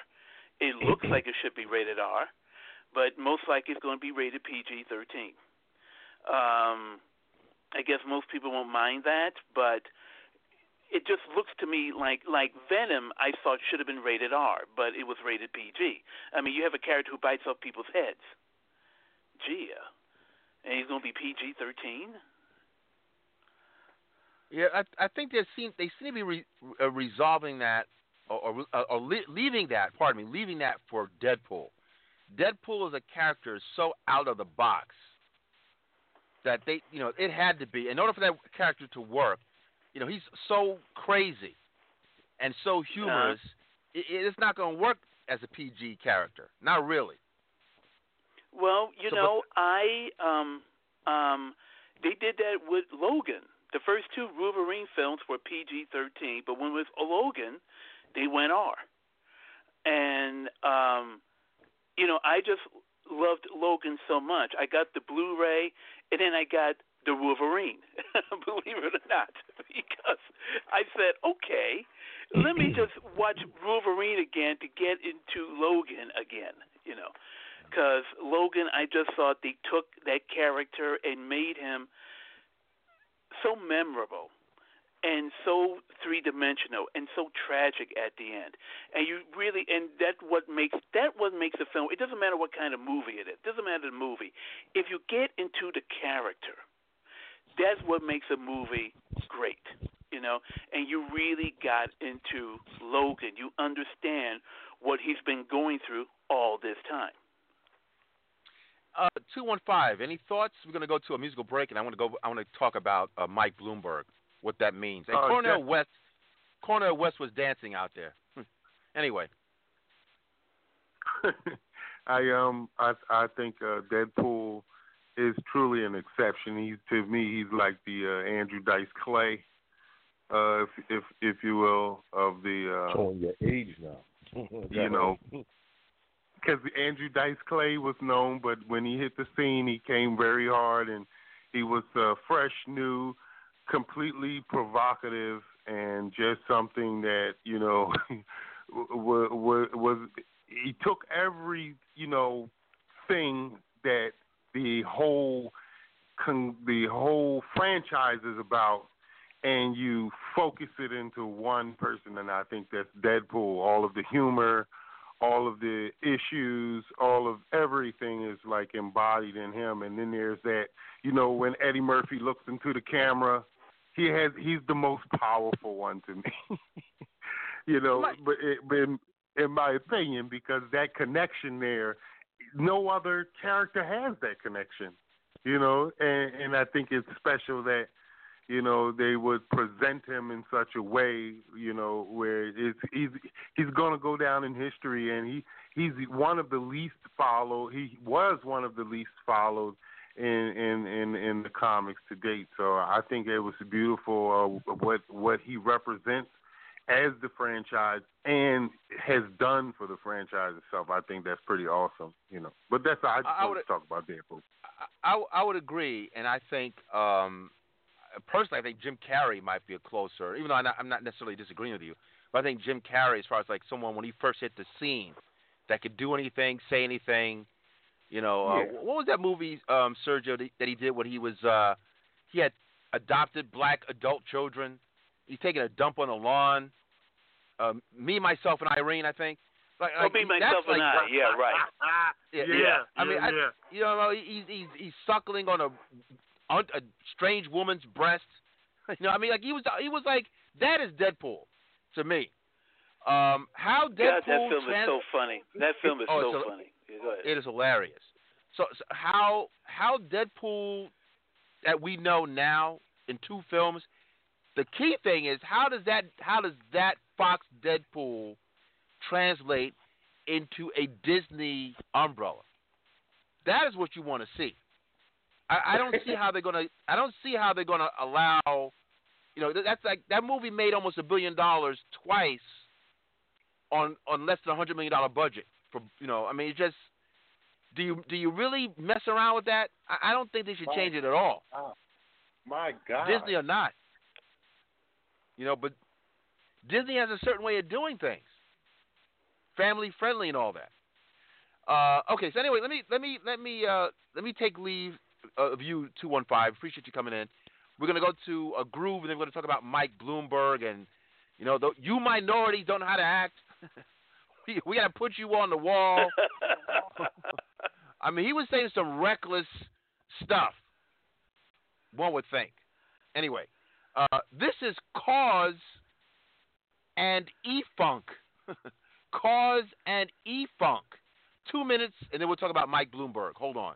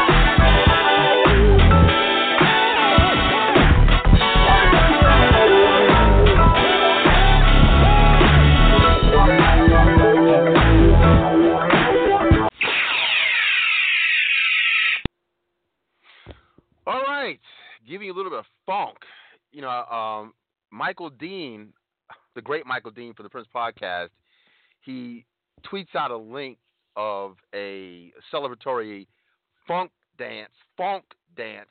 And I'm not the biggest Dr. Cornel West fan, but I give credit what credit will do. He is a boogeyman. I mean, that dude was, after the Bernie Sanders win in New Hampshire, this guy is like doing some kind of, George Clinton style funk dance. So, and I also remember that Cornel West used to be a frequent visitor to Paisley Park. So I'm sure there's some video of him doing exactly the same cutting up when DMSR came on. So I'm just saying, I understand what he was doing, but I don't know if I'd be doing the jig for Bernie Sanders, but it makes good for a viral video. So again, Michael Dean. Matter of fact, to our former president's bona fides, President Barack Obama, there's video somewhere out there when Prince was at the White House about a year before he passed. We see Barack boogieing on stage right next to Prince. I wish they've got that video out somewhere. I guess they're waiting to release it. Maybe something that the Obamas will probably release via their Netflix deal, I hope. Just for the sake of history, I want to see the Prince performance at the White House. I always dreamed. First, I kind of suspected that Barack was a Prince fan, and two, I would have expected that Prince would have performed at the White House, and that had happened, like a full concert. Why that hasn't been released, or I don't know, maybe that's up to the Prince estate. I got to see that, Prince and Barack on stage. Anyway, this is the midweek in review edition of Afronerd featuring Captain Kirk, oftentimes the uncanny Daryl B. So let's talk about this Mike Bloomberg thing. Mike Bloomberg, our own former His Honor of NYC, multi-billionaire, head of the Bloomberg Media Corporation, Bloomberg Media Business Outfit. He's a real billionaire worth, I don't know, $70 billion, something like that, or $40 billion. I mean, he's worth many, many billions of dollars. There was some controversy a few weeks ago. I think Dr. Jason Johnson of what does he teach? Does he teach at Morgan? He's a political scientist. He also is a MSNBC contributor, and I believe I know he's a friend and associate of Karen Hunter at SiriusXM. There was a hullabaloo between Dr. Johnson, and I forgot the young lady's name, a politician. She is a Sanders acolyte, and there was talk. She said something about Bloomberg entering the race and called him an oligarch. And Jason Johnson took offense. MSNBC is not so low-key, dim version of Fox News. Let me repeat that. MSNBC is not so low-key, the Democratic liberal version of Fox. They, too, had their own party line, biased, and maybe as outwardly biased as Fox. Like, Fox is unquestionably biased. Forget about that, fair, that fair mantra that they have. So anyway, he is an oligarch. If you look up the definition of oligarch, it means a person, a multi-millionaire that has political influence, or a billionaire, or someone like that, a baron, a moneyed baron that has political influence. That's the actual definition. I mean, if you look up Mike Bloomberg in the dictionary, it says oligarch next to it. So, I mean, he didn't go through the trials and tribulations as the other Democratic candidates. He bought his way in. That's an oligarch. Okay. So, there's a footage that came out, and one of the opposition. We don't know where it came from. I wouldn't doubt it's somebody from MSNBC. They do not. Let me repeat that. Well, it can't be MSNBC because they seem to be favorable toward Bloomberg. So anyway, someone from the opposition probably released this tape. I don't have the tape. I didn't want to do it because it's kind of difficult to hear. But to paraphrase what he was saying, Bloomberg basically said, "Look, we have to coat all these communities that are rife with crime. All this." He went as far as saying all the cities that have black and brown people in them, or minorities, we need to have police all over the place. They need to be strung up. You need to look, if you're looking for marijuana, use that as a pretense. I mean, he went in. They're killing each other. The crime is there. The reason why we go there because the crime is there. So I guess the subprime interest rate loans that were given out by the wild men on Wall Street. And Wall Street is an actual street in Manhattan. You can go there. I guess crime doesn't occur there in the eyes of Bloomberg. And this is coming from me saying that. So I'm going to go around the horn, and let's go to, the captain. So what are your thoughts about, he seems to be really a softer Trump. Isn't that kind of our version of there are, rapists of Mexican descent, and I suspect there's a few Mexicans, that are okay people, I think. That's what Trump said. This is kind of our version of that, isn't it? Let me play your opposition right now, all right? Aren't you a proponent of stop and frisk? Don't you like this type of behavior? Why? Because he was on tape? Don't you like this? Isn't this your man?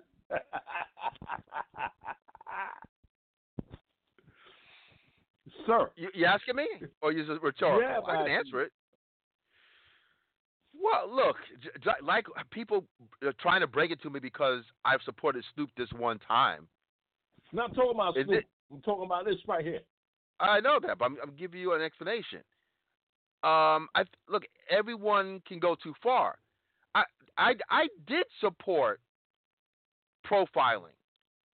Matter of fact, profiling is a natural order of things. Yes, everyone profiles. So when you say that, people look at you like I'm lying. But if you go to your dentist and you go to your doctor and he's wearing a Hazi Selassie Jamaican Jamaican cap, and he's got a spliff coming out of his mouth, and his name is Jaquan, you may not feel comfortable. He's not going to be named Jaquan. Go ahead. Well, I'm just saying. Okay, you get your point. So you get your point. Okay, so my contention is, I would want to see sensible profiling, sensible stop and frisk, where you can't just indiscriminately, like with cause. People do that anyway. See, people take there's no way to stop a type of stop and frisk. Okay, because cops. Well, hold on, let me finish. Cops have always had that ability to pull you over when they think in their head that there is suspicion. Cops have been given that latitude for a long time. But he went full body, and when he said it, to this closed group in this closed environment, it wasn't cleaned up enough. No, he said every city where there's minorities, there's crime. That's different than saying going to a specific community where we know there's a high crime rate and doing a data purge. See, let me put it this way.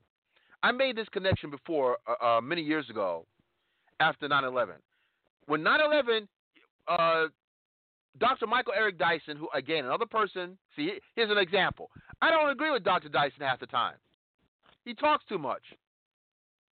Okay, there's an economy of words. He doesn't have it. Okay, but he did, was it him? Yeah, I think no, it was Cornel West. No, I think one of those two had said that everyone's going to become an N-word after 9/11. And lo and behold, Bush brought out the Patriot Act, and they instituted what was called data mining. Data mining was they're going through telephones, they're going through your stuff, and people had a problem with it, but it was kind of like a stop and frisk as far as information and computers. So what's the difference between data mining and stop and frisk? So if Brownsville has issues if Camden has issues, then you're going to have to do a data search intelligently to root out, to address some of the effery. Keep it at 100. He didn't say that behind closed doors. He went minorities, all cities. I mean, are you crazy? Go ahead. So wait a minute. Now, you want somebody in his position who, if you look at the bloodline, suppressor, oppressor, stressor, allegedly, all right, that has a judicial system that when a white man and a black man gets in front of the judicial system, the black man, from statistics, gets more time. The suppressor, oppressor, stressor, who are they talking about? They're talking about the billionaire white guy. And above him, too. So he's just carrying out naturally what he does. You see, that's why stop and frisk is not going to be an assessment or anything such that. Because that's not what the suppressor, oppressor, stressor has done since black people been in this country. We have all the statistics, you know. Now, we're not going to say everyone, but the suppressor, oppressor, stressor has pretty much handled us in this way, pretty much. Otherwise, you would get the same thing when you go before the judicial situation that the white guy gets. You do not. So none of this is handled how you would say, oh, can we get anything fair? Fairness is the illusion of the weak. We are the weak. To protect you from the strong to no avail. When you have power, you do just what you want. He had the power, so he did just exactly what he wanted. So that's what we are. He got caught. Now, man. listen, let me tell you something. And I think you have the right to confront me on this. And I don't lie on this mic, so and I might have mentioned this before. You know, I was a Mike Bloomberg fan. Look, I was a Giuliani. Look how Giuliani has changed. I was a Giuliani fan. Look, I'm not a nog. I don't have nog problems. So, you know, I liked going to a clean 42nd Street. I mean, you had to give it up. I remember both 42nd Streets. And it literally was night and day. Okay? It went from Cardi Bville to Disney when Giuliani took over. And then Mike Bloomberg simply said, I'm just going to continue what he did. So, on a personal note, and I'll say it straight up. I mean, I think I said this on air to make the Prince connection. All things connect to Prince. 2011, Mike Bloomberg was mayor, and there was a concert at Radio City Music Hall, and there was a snowstorm. And actually, Mike Bloomberg got into trouble for this because this is where you saw that elitist strain, but it was to my benefit. So, I'm traveling from Queens to the city. Queens was, you probably remember this, Captain. Queens was completely bombed out from the snow. Bombed out. So I had a different truck back then. So, and I was sick. But this is where you know the power of the mind. Charles Xavier, Black Charles Xavier, my other name. Black Charles Xavier. So you know what? I think I paid as much as $400 for these like damn near front row seats for the Prince concert. $400. I was sick, but I willed myself to health. I said I just refused. So you know what? I'm not going to be sick anymore. Black Charles Xavier willed myself, and I'm in the truck. I'm excited, no longer sick. Snow everywhere. If I had the vet, it would have been a problem. I mean, I had it, but I didn't drive it. So I'm seeing people slipping and sliding.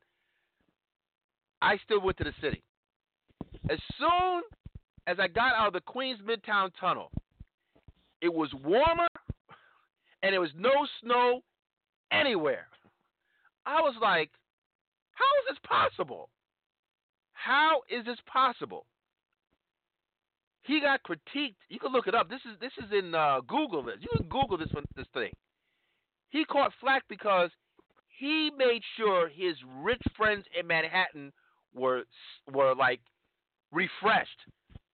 No snow. No snow. But everybody else outside of Manhattan, they had to suffer. They didn't get that. They didn't get that treatment. That's the day that I met Mark Morial.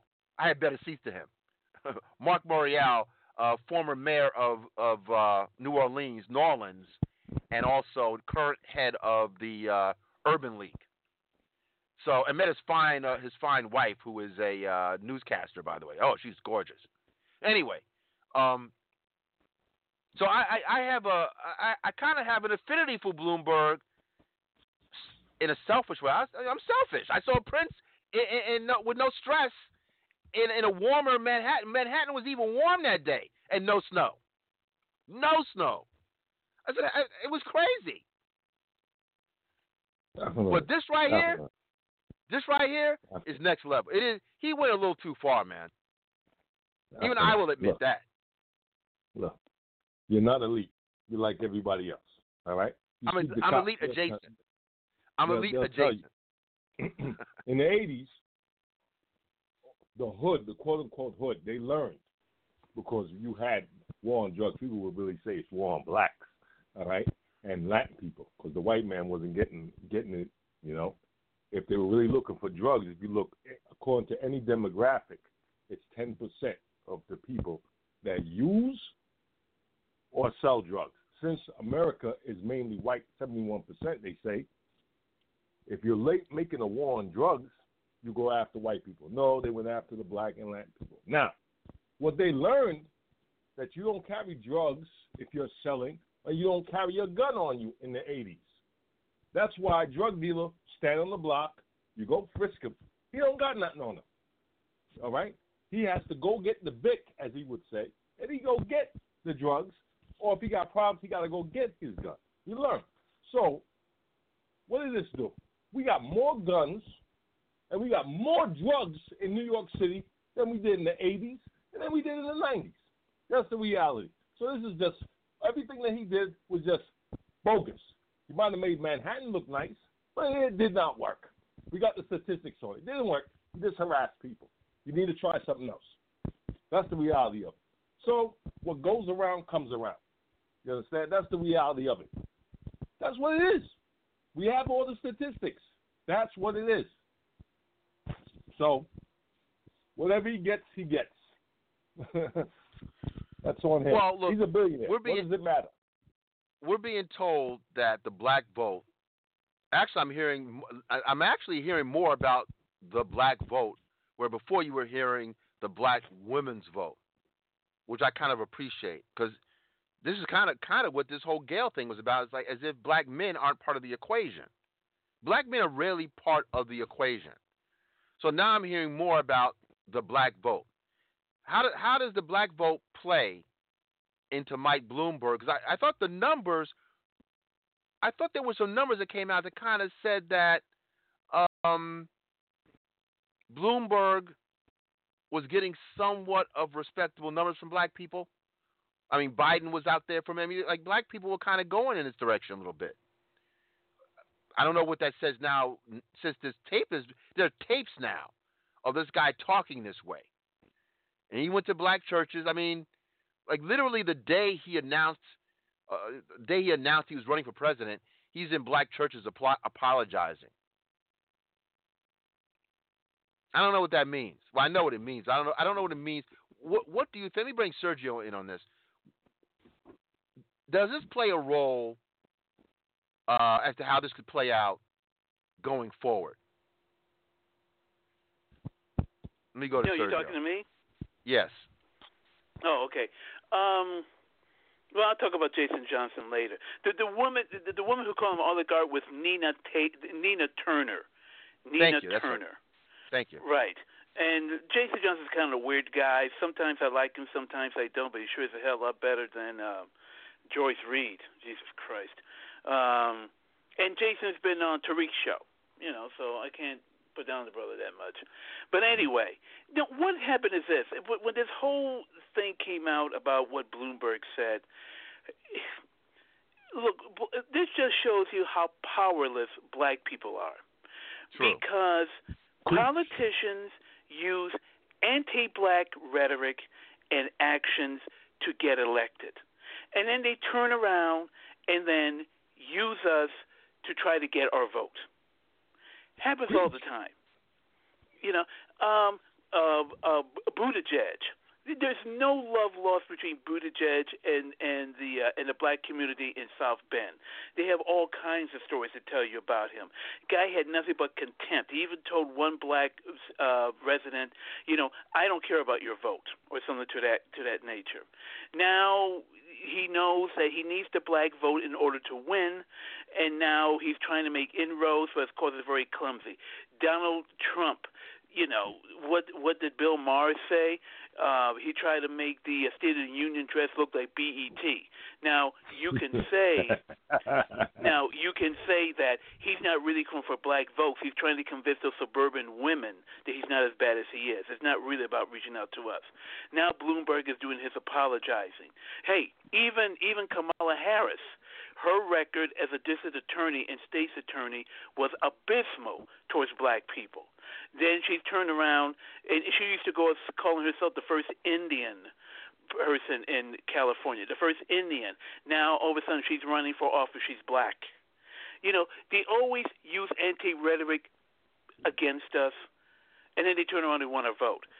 And then we're powerless because now we're faced with who's the least racist. Do I have to make a deal? Do I have to vote for the devil I know or the devil who maybe I'm not exactly too sure about? We are completely powerless. It frustrates me. It really frustrates me. And the fact of the matter that, I don't know if you mentioned this, I can't recall, but Biden has lost half his black support, according to the latest poll. That's very true. Because and evidently it's going to Bloomberg, because black people want to vote for somebody who they think can beat Biden. I'm sorry, who can beat Trump. That's what they're going for, and they have to make a deal with the lesser of the two devils. That's not great for us, And suppose Bloomberg gets elected with the black vote, what's going to happen? He's going to turn around and ignore black people or do whatever. He got our vote. He doesn't need us anymore. And I can say that for Buttigieg, and I can say that for who is leading right now. Hey, I can even say that for Sanders. I can say that for any politician. Well, what you said was very on point. I give you kudos on that. I mean, that's just you can't get any more square than that. The only thing that I would disagree with you on, and it's not really a disagreement, it's really what you said was correct. But the part about black people not having any power, it's because they think that way. Like there is a way. Okay, I'll give you that. Let's put it that way. We're so used to not having any power. We're so used to being in a losing position that we don't think we have any kind of agency. We don't think we can't do something. And we make these kind of repeated, patented mistakes that are frustrating. Like, for instance, even with the stop and frisk thing, like old school black folks, old school classic blacks, if something goes down, even going back to the plantation. Look, when you were on the plantation, you were with a sociopath. You were with a sociopathic family. You were their pets. And even then, black people knew, this is a Black History moment, by the way, even then you knew call and response, you had Negro spirituals, you knew all kinds of slick maneuvers to outwit this beast.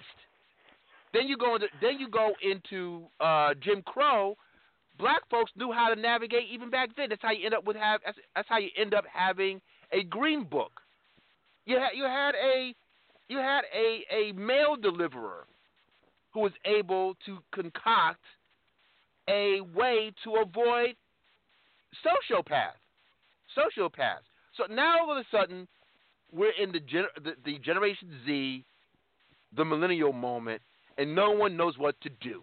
Now we're balling up in fetal positions and we're crying and we don't know what to do. Okay, so in the case of Mike Bloomberg, there's a couple of things you could do. I'm just thinking out of the box. One thing is, if you have this tape, and it's like, this is when you do your Sam Jackson moment, and you say, you effed up, right? You effed up, right? You do your Sam as a collective, the black collective, they do their Sam Jackson approach to Bloomberg, telling him, you effed up, and you cut a deal. We will come in for you, but you got to correct that, and we're supposed to get A, B, and C. That's how it's supposed to. That's how it's supposed to work. Or isn't that Bill Duke? Bill Duke. Yeah, you're right. Thank you. Yeah, you're right. Yes, thank you. Bill Duke. Yeah, Bill Duke did. I think I had the cold audio on that one. I think I might have to find that audio. I did have that. Yeah. So. Yes, you effed up. You got to do something for us. You approach him behind closed doors. That's one way. The second thing is, if he actually is doing this stop and frisk thing, you think the community would get together and kind of get these brothers to play a kind of cat and mouse with the cops. Like, in other words, you have to kind of stick and move to go along with these initiatives.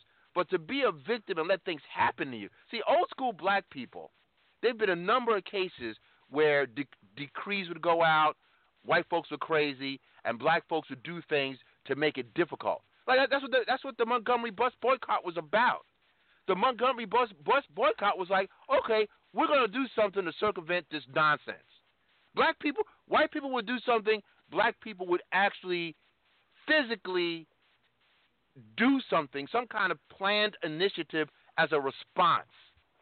Now, I don't see any indication of that actually happening. Go ahead, Sergio. Well, there's another thing which, unfortunately, because of the situation we are in, we're kind of, it's risky to doing, and that is not vote. Now, a statistic which I found out last week, which amazed me, which I didn't know, was that in 2016, the Hillary Clinton campaign thought they had the black vote locked up, and they estimated that they were going to lose less than 1% of what Obama got in 2012. She wound up getting 6% less black votes because black people said, we ain't voting for her and we're not voting for him. She lost. If that 6% had come out to vote, she would have been president today. We have that option.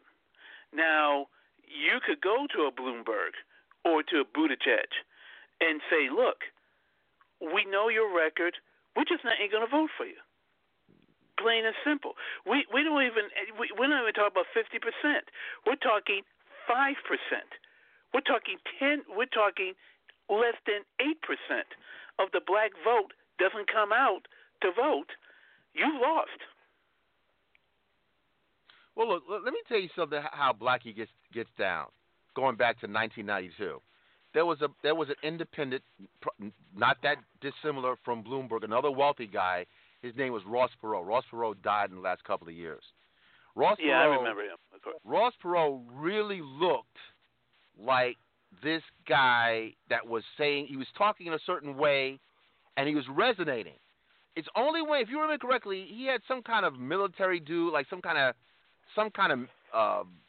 captain or something, or admiral that was his running mate, and he did horribly in the debates. Like he didn't know anything. Oh, yeah. I can't remember the guy's name. Cannot remember his name. But right, he did horribly in the debates. Right. He just didn't know. He was like he had dementia or something. Yeah. The reason why I mentioned that is that there was one mishap, and also a conversation he had with black people. He said something that I did not take offense to. This guy said, look, you people are getting screwed. Now, you know, after he said that, now you know how that worked. He simply said, it's obvious that you people are getting screwed. Black folks lost their mind. You can look it up, Google it, because he used the term "you people." Yeah, he gave it at a speech at the NAACP. I remember that speech.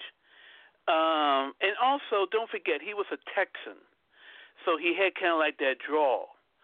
So he didn't come out like "you people," like "y'all people," I like "y'all people."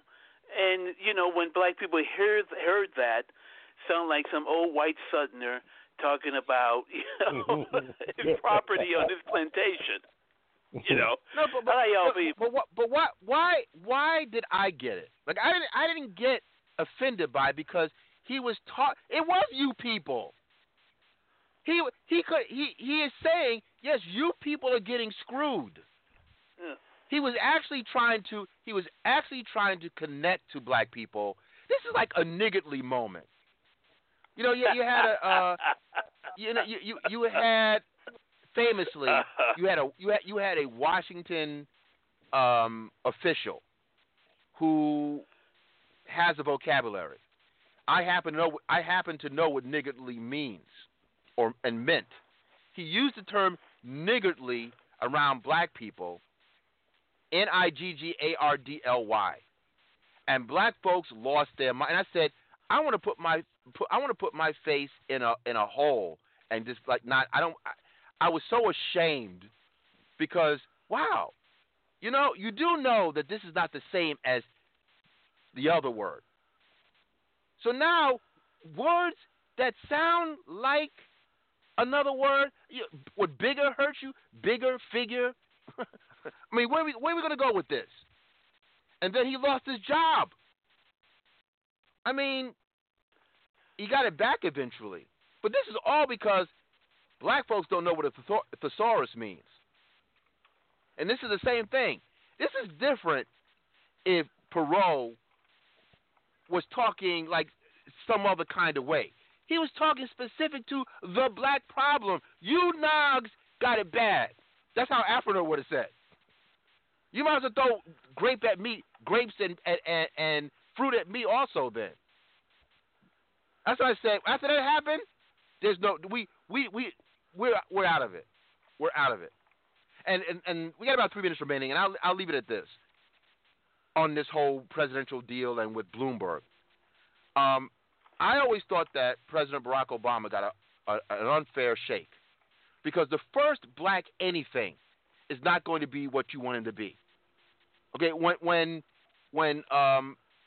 Jackie Robinson broke the color barrier in 1947, he didn't have the same kind of access of like Ken Griffey Jr. or Sr. He didn't have it like that. Okay, it takes the first for there to be a 10th. But Nogs is saying that, well, he didn't do anything. Well, black folks didn't actually have any kind of presented black plan.